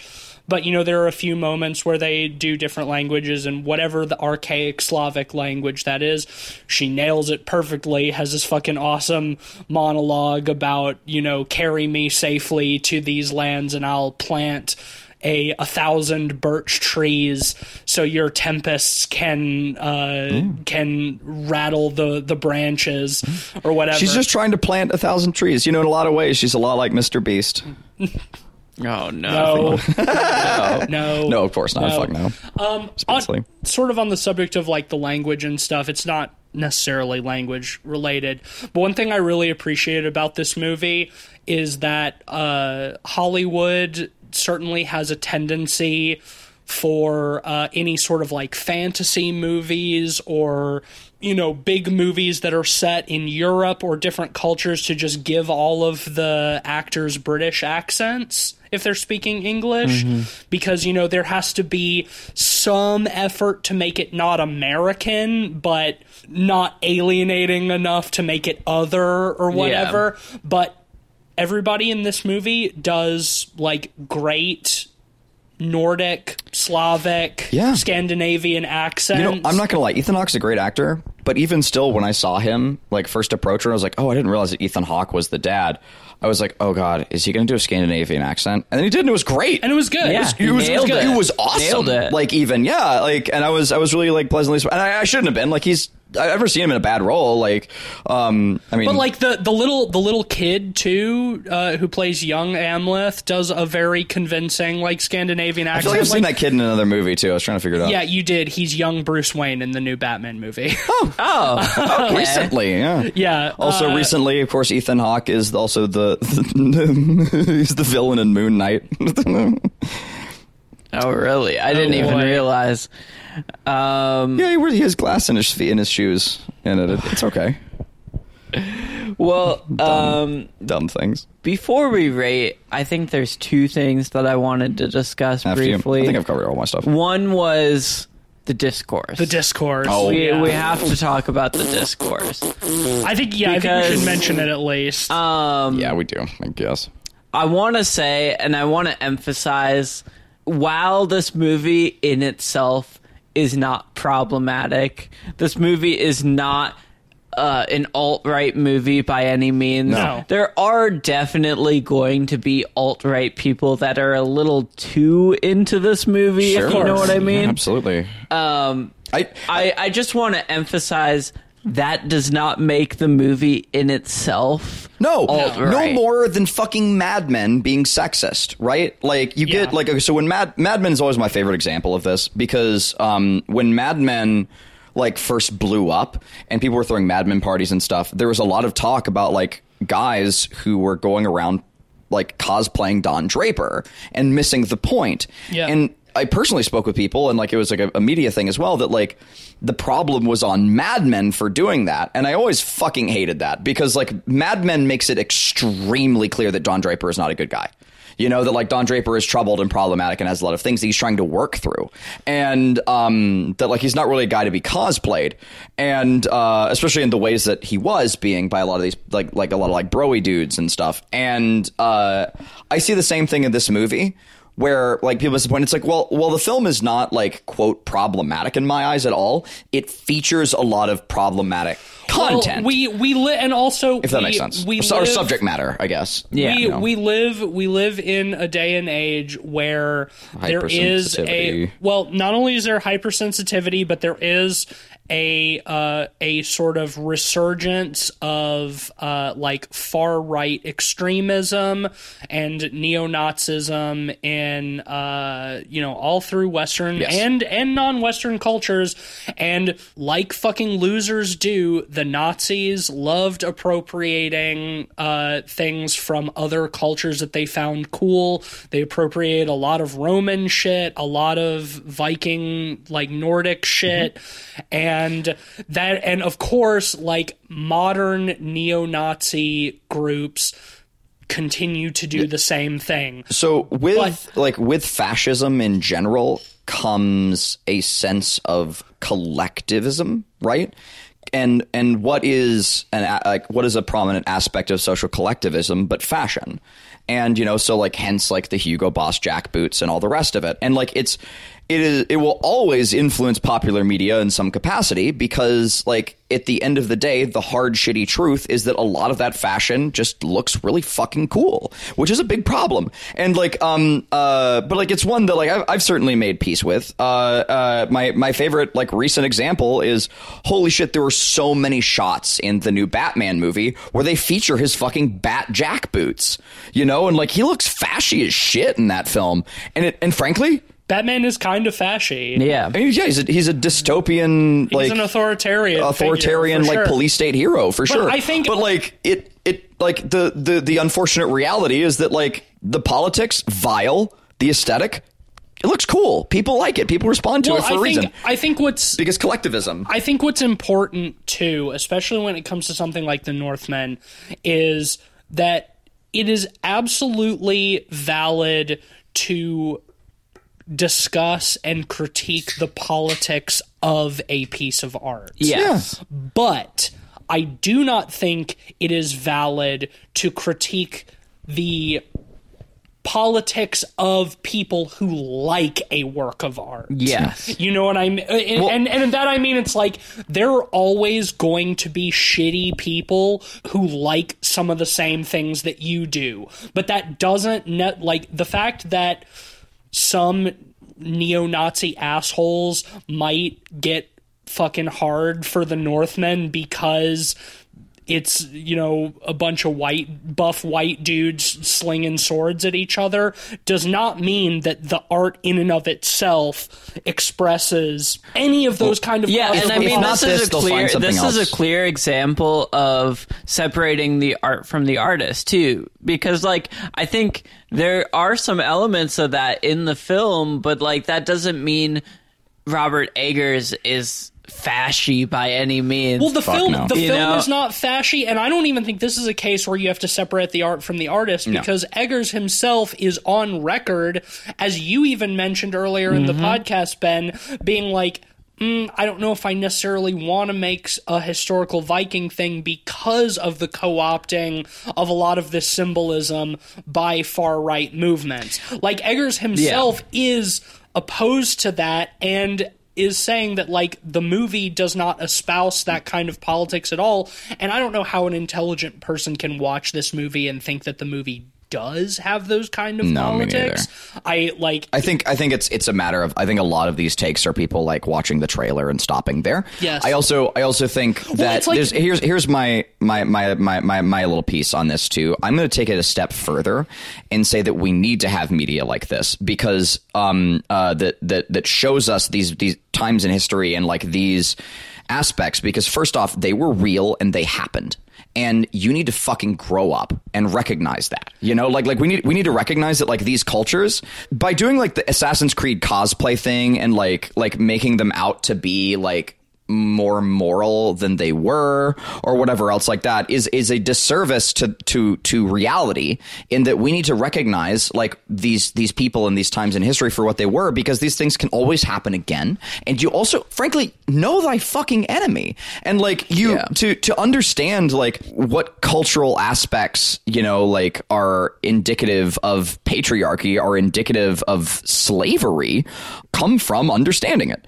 And like this movie is perfect for that. It's such a wonderful like opportunity to see, just to get a glimpse into why people like that at that time, you know, and to better recognize how to keep that shit from happening again. Also, and I just so like as someone who like is very gladly to say like I'm progressive, like and queer, you know, and like all the rest of it. Like, I revel in this stuff because like it's important to understand where this shit comes from. Also, so you can stop it. From a cultural perspective, I think that it's important to not just roll over and let fucking Nazis take this kind of shit from the rest of us. Yeah. God, That's the thing, is like, the fact that there is any discourse around the quote-unquote politics of this movie is fucking insane to me, to begin with.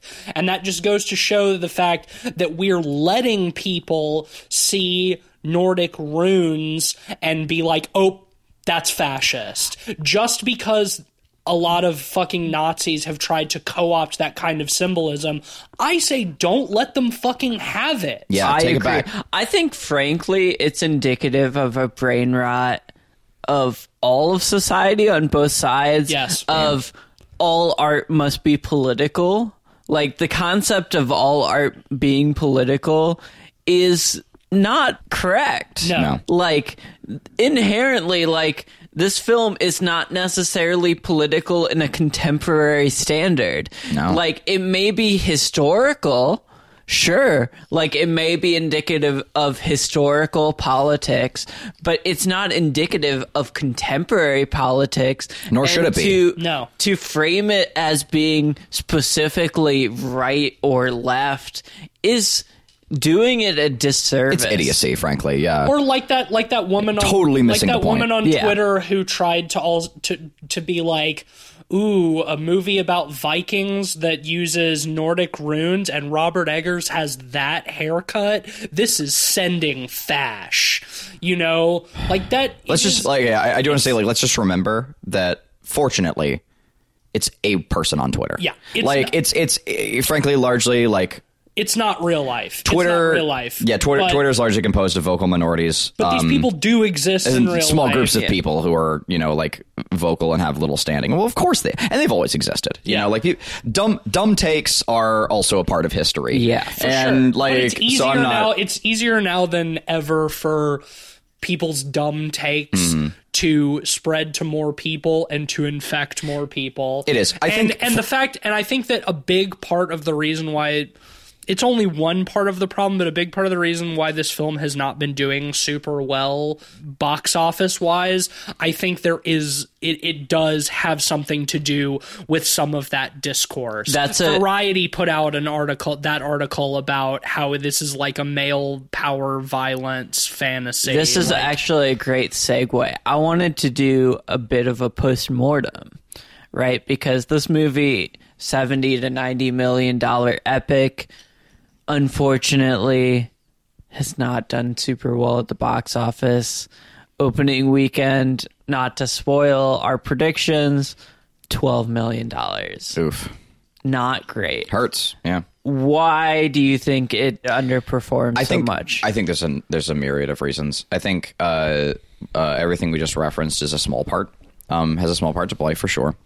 I also do think that like as phenomenal as this film is, something that we've praised this film for a lot is also deeply at the root of it, which is that the protagonist is not inherently good. But the cultural climate right now absolutely clamors for ethically black and white characters in movies. And it's I think that is to the degree that like even the movies that should be about anti-heroes, even for fucking comic books like Venom and Morbius and all that other bullshit, like even those films are pushing to turn these villains into protagonists, because your average viewer like doesn't want to, like, I shouldn't say can't, but doesn't want to break. They don't want to experience the perspective of a protagonist that is not pure and just. Yep. Like your average person respectfully wants to watch a movie where they can role play as the hero, where they can feel good coming out they can feel end. good about it coming out the other side. And this movie does not serve to that. That is one part of like the sort of pervasive cultural. It sells it, and this movie does sell itself as something where you will. Even Hamlet paints Hamlet as the good guy. He's the good guy. He's the good guy. So like in this film, and this film is largely selling itself on the same principles of like, I'm going to get my vengeance. That's the whole trailer, right? Yeah. I'm going to get my vengeance. And so like, it's like, yeah, he's the good guy. He's going to get revenge. And like, by the end of this film. But that's the thing. That's like, the I don't studio. think people know that until after they've seen the movie. From the marketing, they see clear, historical epic, Gladiator-esque. Yeah. I think there's a few things that played into why this movie didn't do so well. Obviously, first, like, it's a historical action movie based on something that isn't clearly existing IP. Amleth and Hamlet is existing IP, but it's not clearly that in its marketing. It's the Northman. It's something new that people don't know. It's not called Hamlet. The fact that it's almost 2.5 hours probably plays against it in some respects. Only in the respect that it is the type of movie that it is. I don't think the length in and of itself turns people away, because people will sit through any Marvel or Star Wars movie for almost 3 hours, because they all are these days. But existing IP. But that's the combo. Thing. It's the combination. I think that there is a pervasive cultural rot in terms of what people want and expect to see in the cinema. I think theatrically. To some degree, I think that rot has like always been there, but I do agree. Like, I disagree. I think that it's. What was the concert that had the riots? Like, I kind of Astro World. No. The old the Woodstock Rite of Spring? 99. Rite of Spring. Okay, but that's like, yeah, but that was something that was a work of art that was truly transgressive, and I don't think that something like this is that transgressive. I think it's that the culture of what people expect to see and want to see in the cinema no longer caters to this type of movie. I saw somebody on Twitter compare this to Gladiator, which is a movie that came out in 2000, I believe, 2001, and which is also a historical epic action film that did it incredibly well. It did super well at the box office. It was nominated for all kinds of awards. It was starring well-known actors. And I think that The Northman is the same type of movie that Gladiator is, and that if it had been released even 10 years ago, it would have a similar reception to a film like Gladiator. I think you're absolutely right. I think you're absolutely right, because I think this is an example of the collapse of monoculture and the tightening of monoculture to big tent poles of existing IPs that were around before the collapse of monoculture.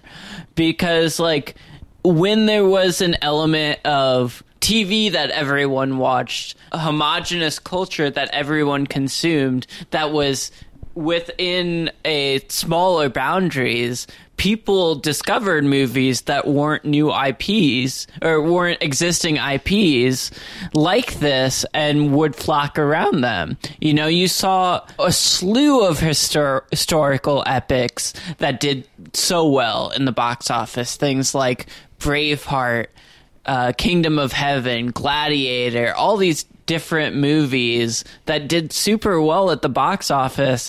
And that's because culture wasn't so spread out. Nowadays, everyone has their own microculture because of the internet, because of spread out streaming platforms. There's not something that culture as a whole is focused on, and because of that, except the macro culture of Disney properties. Yes, because Marvel, those existed before the collapse. Exactly.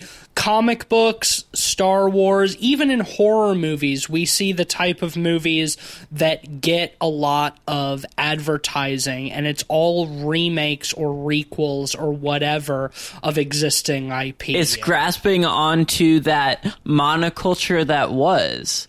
Yeah. It's not here anymore, and because of that, you know... Recessed. I have some slight differing opinions. Slight. Albeit, I think that like those things do come into play for sure. I mean, like there's clear like data-based evidence of like how much Disney has fucked cinema. Like we can look at that all day, and I agree with those numbers. That said, I think Gladiator is an interesting comparison, and I think that when it comes to like scope and how much I enjoyed the movie, I would agree with Gladiator first, but I would largely. I think that there are a lot of other examples, both also ones that's made by Ridley Scott as well, that I would closer pair this film to. First off, Gladiator also has a very clear protagonist, and also Gladiator is, if it is R-rated, it's a soft R. PG-13. It is PG-13? Okay. I'd be curious to know for sure. But I think that Gladiator is also like somewhat more accessible for families. Who tend to pad box office numbers. And then also, like, there's a greater accessibility in Gladiator, and also Gladiator does pander to what we'd mentioned previously, which is, like, cultural generalization of Westernization, or to put it simply, like they have British accents, and sure. Like it's more accessible in that sense. Whereas this film is like partially like relying on subtitles, and like even then it's thick accents and a much less distinguishable culture. It doesn't make that clear in the marketing. Like this was marketed like a Gladiator. In terms of like the trailers that you see for this movie, in terms of like what draws people to the theater, I think this is absolutely marketed in a way more accessible way. And it's like if people get to the theater and see it and are like, wait, this isn't what I was expecting, like at that point that doesn't affect box office numbers opening weekend, like, because at that point they've already paid for their seats. Gladiator was R. Gladiator was R. There's another movie I really wanted to mention because it also involves Vikings and is R-rated, and it stars a well-known actor, and that's the 13th Warrior, which I actually just saw the other week for the first time, and it's a fun movie. 13th Warrior is particularly interesting because it is an adaptation in many capacities of Beowulf, starring Antonio Banderas of all actors. But it's about like a Middle Eastern character who is who joins a band of Vikings and goes to the Northlands, and he is the 13th warrior or whatever. He's sort of the odd man out because he's not a Viking, but he's in Viking society. In that he's an inherently good guy, all the rest of it. But the 13th Warrior is particularly interesting, just from a filmmaking perspective, because it was essentially entirely shot twice. It had a massive budget from that, of course, where there are lots of studio reworks, and it shows in the film, and also it absolutely flopped. And here we have like a big budget film that is also about Vikings and the rest that absolutely flopped. And I don't have all the answers. I'm not saying I do in bringing up 13th Warrior, but I do think that there are some interesting comparisons there. Sure. Now, The Northman was not entirely reshot, but there were apparently it was sent back to the cutting room a number of times. There were a number of cuts in post-production. I think the fact that something like the 13th Warrior had to be reshot shows a much higher degree of lack of faith from the studio. A much shakier foundation. That would absolutely translate to how they market and sell the film, because they have much less faith in it. And but keep in mind too, with that consideration, with that film studio having much less faith, that is in the same culture. If anything, it's much earlier than Gladiator. 1 year earlier than Gladiator. Yeah. It came out in 1999. Gladiator came out in 2000. 2000. Nicely researched. But the point is, so difference. Okay, so it's the same time as Gladiator, and that culture was still pervasive then. So I don't know. I think it's interesting. Yeah. And also like one last thing. Sorry, one last thing, and I'll cease my speaking. But that is that Ridley Scott tried to capture that same lightning in a bottle a second time with the Robin Hood film that he did. That was a bomb. Like, it did not do well. I didn't enjoy the film. And he tried to do a gritty take on Robin Hood, one of the most iconic IPs, and it fucking flopped. Y'all might have forgotten about that movie. Again, I think that was pre and post monoculture. Robin Hood came out kind of at the end of monoculture, right? Like, monoculture really kind of ended around the end of the 2000s, early 2010s. And that was when this movie came out. And that's part of the reason why I think it bombed. And also, it's a dumb movie. Yeah, it was also not great. It's not the best. Ridley Scott doesn't put out all winners, but I do think what is an interesting recent comparison is one of the two films Ridley Scott put out last year, which was The Last Duel, which is another historical period piece based on a true story. Which we kind of clowned on when we saw the previews. I watched it, not bad. Pretty good, but ultimately did not do super well in terms of like box office, in terms of I don't think it didn't really get any nods at award shows or anything like that. And I mean, Jesus Christ, it's a fucking Ben Affleck and Matt Damon led film directed by Ridley Scott. Yeah, it's like that's the kind of thing. 2 nights. That's the kind of thing that 10 years ago, 15 years ago, everybody would have been all about, right? Yeah, exactly. But the culture has changed. Yeah, I will say the culture of theatrical films has changed. In respect to that movie, something that's really funny to me is a big meme that was going around for it was that Ridley Scott was quoted as saying that like the attendance was poor because kids were looking at their phones. And I asked my dad, who is, mind you, a historian. He's an old boomer historian, and I said, "Hey," and he said, "Oh yeah, well I watched The Last Duel," and I said, "Well, Dad, how'd you feel about it?" And he said, "I thought it was kind of boring." And so I'm like, yeah, it's just really funny. I mean, it's like to me, Ridley it's Scott like, oh well, can say whatever. Ridley Scott can say whatever he wants. He's fucking 90. He's 90 goddamn years old, and he's Ridley Scott. He's always said whatever he wanted. He still makes 3 goddamn films a year. Like what? Oh, an old boomer blames the lack of success of one of his movies on kids looking at their phones. Yeah. What a surprise! Right? Like yeah. The last thing I wanted to mention about the 13th Warrior is it's a John McTiernan movie. Correct. Director of Predator and Die Hard. Like, that's an interesting comparison in that the fact that even back then, a director's name alone doesn't always bring in seats. Well, I mean, that's the thing is like if ultimately, no matter who's involved, if a studio loses faith in a movie before they release it, it's probably not going to do well. Yeah. I mean, marketing is everything. Marketing is everything, and a studio's faith in the ability of their film to have success, whether it does or not, can set up a lot of people's expectations. And if something like The Last Warrior had to be basically entirely shot twice, that shows that the studio didn't have enough faith in it, probably didn't market it very well because they expected it to flop. And that's one of those things where you kind of create your own reality. You expect it to flop, so you don't market it so it does flop, you know?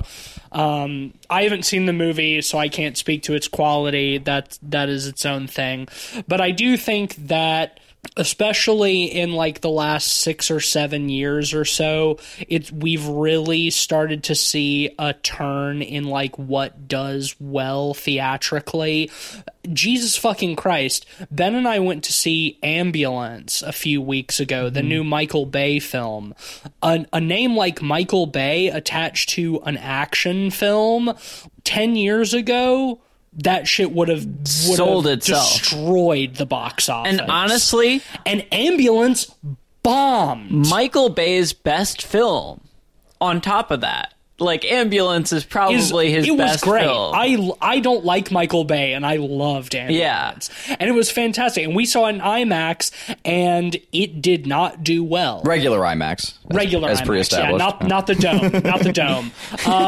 But it's like the fact that in 2022 a Michael Bay action film bombs at the box office, I think is way more indicative of the box office culture than a film like Northman bombing, which is like, okay, sure, it's a historically accurate Viking epic made by a director who is like an indie art house horror darling. Like, okay, that's not necessarily setting up for like big box office success. Mm-hmm. But I mean, the fact that something like Ambulance bombs at the box office is like, man, people are not going to see movies unless it's got Spider-Man in it. Yeah. You know? Like, that's fucking depressing. Yeah. It is depressing. Which is funny because the death of Kino. Oh my God. Alas. Alas, poor Kino. Alas, poor Kino. I knew him well.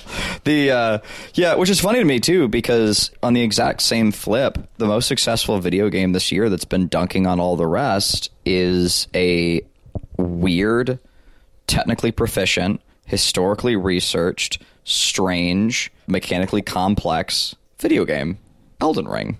Yeah, I mean, it's very Norse inspired, for sure. And yeah, the landscape of video games, the landscape of films is quite different. I don't know if it's quite a fair comparison, because with video games, it's tailored very specifically to like niche audiences. You bring it into your home, you buy the game, you play it at your house. You're not going to see a movie in the cinema. Yeah, like it's but also movies it's a are different way interaction. cheaper to see, and also yes. like. I mean, of course, like video games have supplanted films since like 2006 or 2016 for a number of years now. Like video games have dominated, but also like entertainment. FromSoft is, while not an enormous studio, they do have years and legacy. They have years of legacy and many games of extremely goodwill with a quite large audience. Yes, an audience that is largely grown, niche or otherwise. Mm-hmm. So, is it time to rate The Northman? Yeah. We've had a very long conversation on it. Yes, good one too. I mean, the same as all other Robert Eggers films. Like, he made another perfect film. He did it. Congration, he done it. 5 out of 5. 5 for me too. Yeah, easy 5. Golden Pod. Easy 5. I mean, no surprise. Yeah, and now it will ride past the celestial gates into Valhalla. Yeah, gold with the other golden pods. Yeah, the Valhalla, the golden halls of Podhalla. I will say we predicted this one. Is good. Yeah. I think we got to remember that for the future. Holla at your pod. Podhalla is where the golden pods dwell. Excellent. We did predict this one. Yes. So I'll start with Rotten Tomatoes. I predicted this would get a 92. TC predicted 90, and Cleve, you predicted 88. Oh shit! Now, I saw. Oh man, I kind of saw this shit coming, didn't I? Right now, it's sitting at 89. Yo! So that's directly. Yep. Oh shit! We both get it. Yeah. Cleve and Tease both tie. Wow! Look at us. One away. Yeah. I was one over. You were one under. Incredible. Yeah, between us, we have the right number. As for collective rating, I hedged my bets and said 4.5, and both of you said 5. So you both get another point on Dudes that rock, one. high five. Dudes rock. Hell yeah, we did it. Finally, box office. This is the tiebreaker. Tease and I both predicted 18 million, and Cleve, you predicted 50 million. I wish. Right now, it's 12.3 opening weekend. Oh man, So I wish Cleveland won that one. Me too. But yeah, I mean, again, too, as I've said many times, when we wrote these predictions, I was going for international, which we don't do. So I wanted this. I still would have lost even with international. Yeah, sadly, it's sitting at 6 points for me and 8 points for both of you. I have a question. Sure. A curiosity. I don't think it would, but how did this movie do internationally in the box office? It's funny you asked that. It's not doing great either. You know, it's interesting in Scandinavia, they're not really jumping at the bit for it because on one hand, they're saying problematic depictions of their people raping and pillaging. On the other hand, it's like... Y'all did that, though! What are y'all talking about? Y'all did that, though! Yeah. On the other hand, the right is too woke, with the women. Too woke women know how to do magic. Yeah. Oh, well, damn. Man, I'm going to be curious to see what Robert Eggers does next. Yeah. Since Nosferatu got shelved, I'm sure whatever it is going to be great. I'm sure that he's not going to stop. I'm glad that this movie exists. I don't think we'll ever see anything of its like in terms of scale from Robert Eggers again. And I will say, even though this film bombed, I think this does a lot of good for the quote-unquote Robert Eggers brand, to the point where I don't think he'll have trouble making more movies. No. A24 is always gonna distribute his shit. This is the first. He's one of their like big money makers to begin with. This is not an A24 film. This is a bigger studio. This was Focus Features. Yeah. Oh shit! I don't know. This is I just assumed this was an A24. This is Robert Eggers' first non-A24. It's too big. It's too big scale for A24. Yeah. Yeah, I mean, even if this doesn't do well, which it hasn't, like, he'll always have a home at A24. Like, The Witch and The Lighthouse are both, like, huge indie horror darlings. Yeah. They're immensely popular within the culture. Like, he'll be fine. He'll be fine.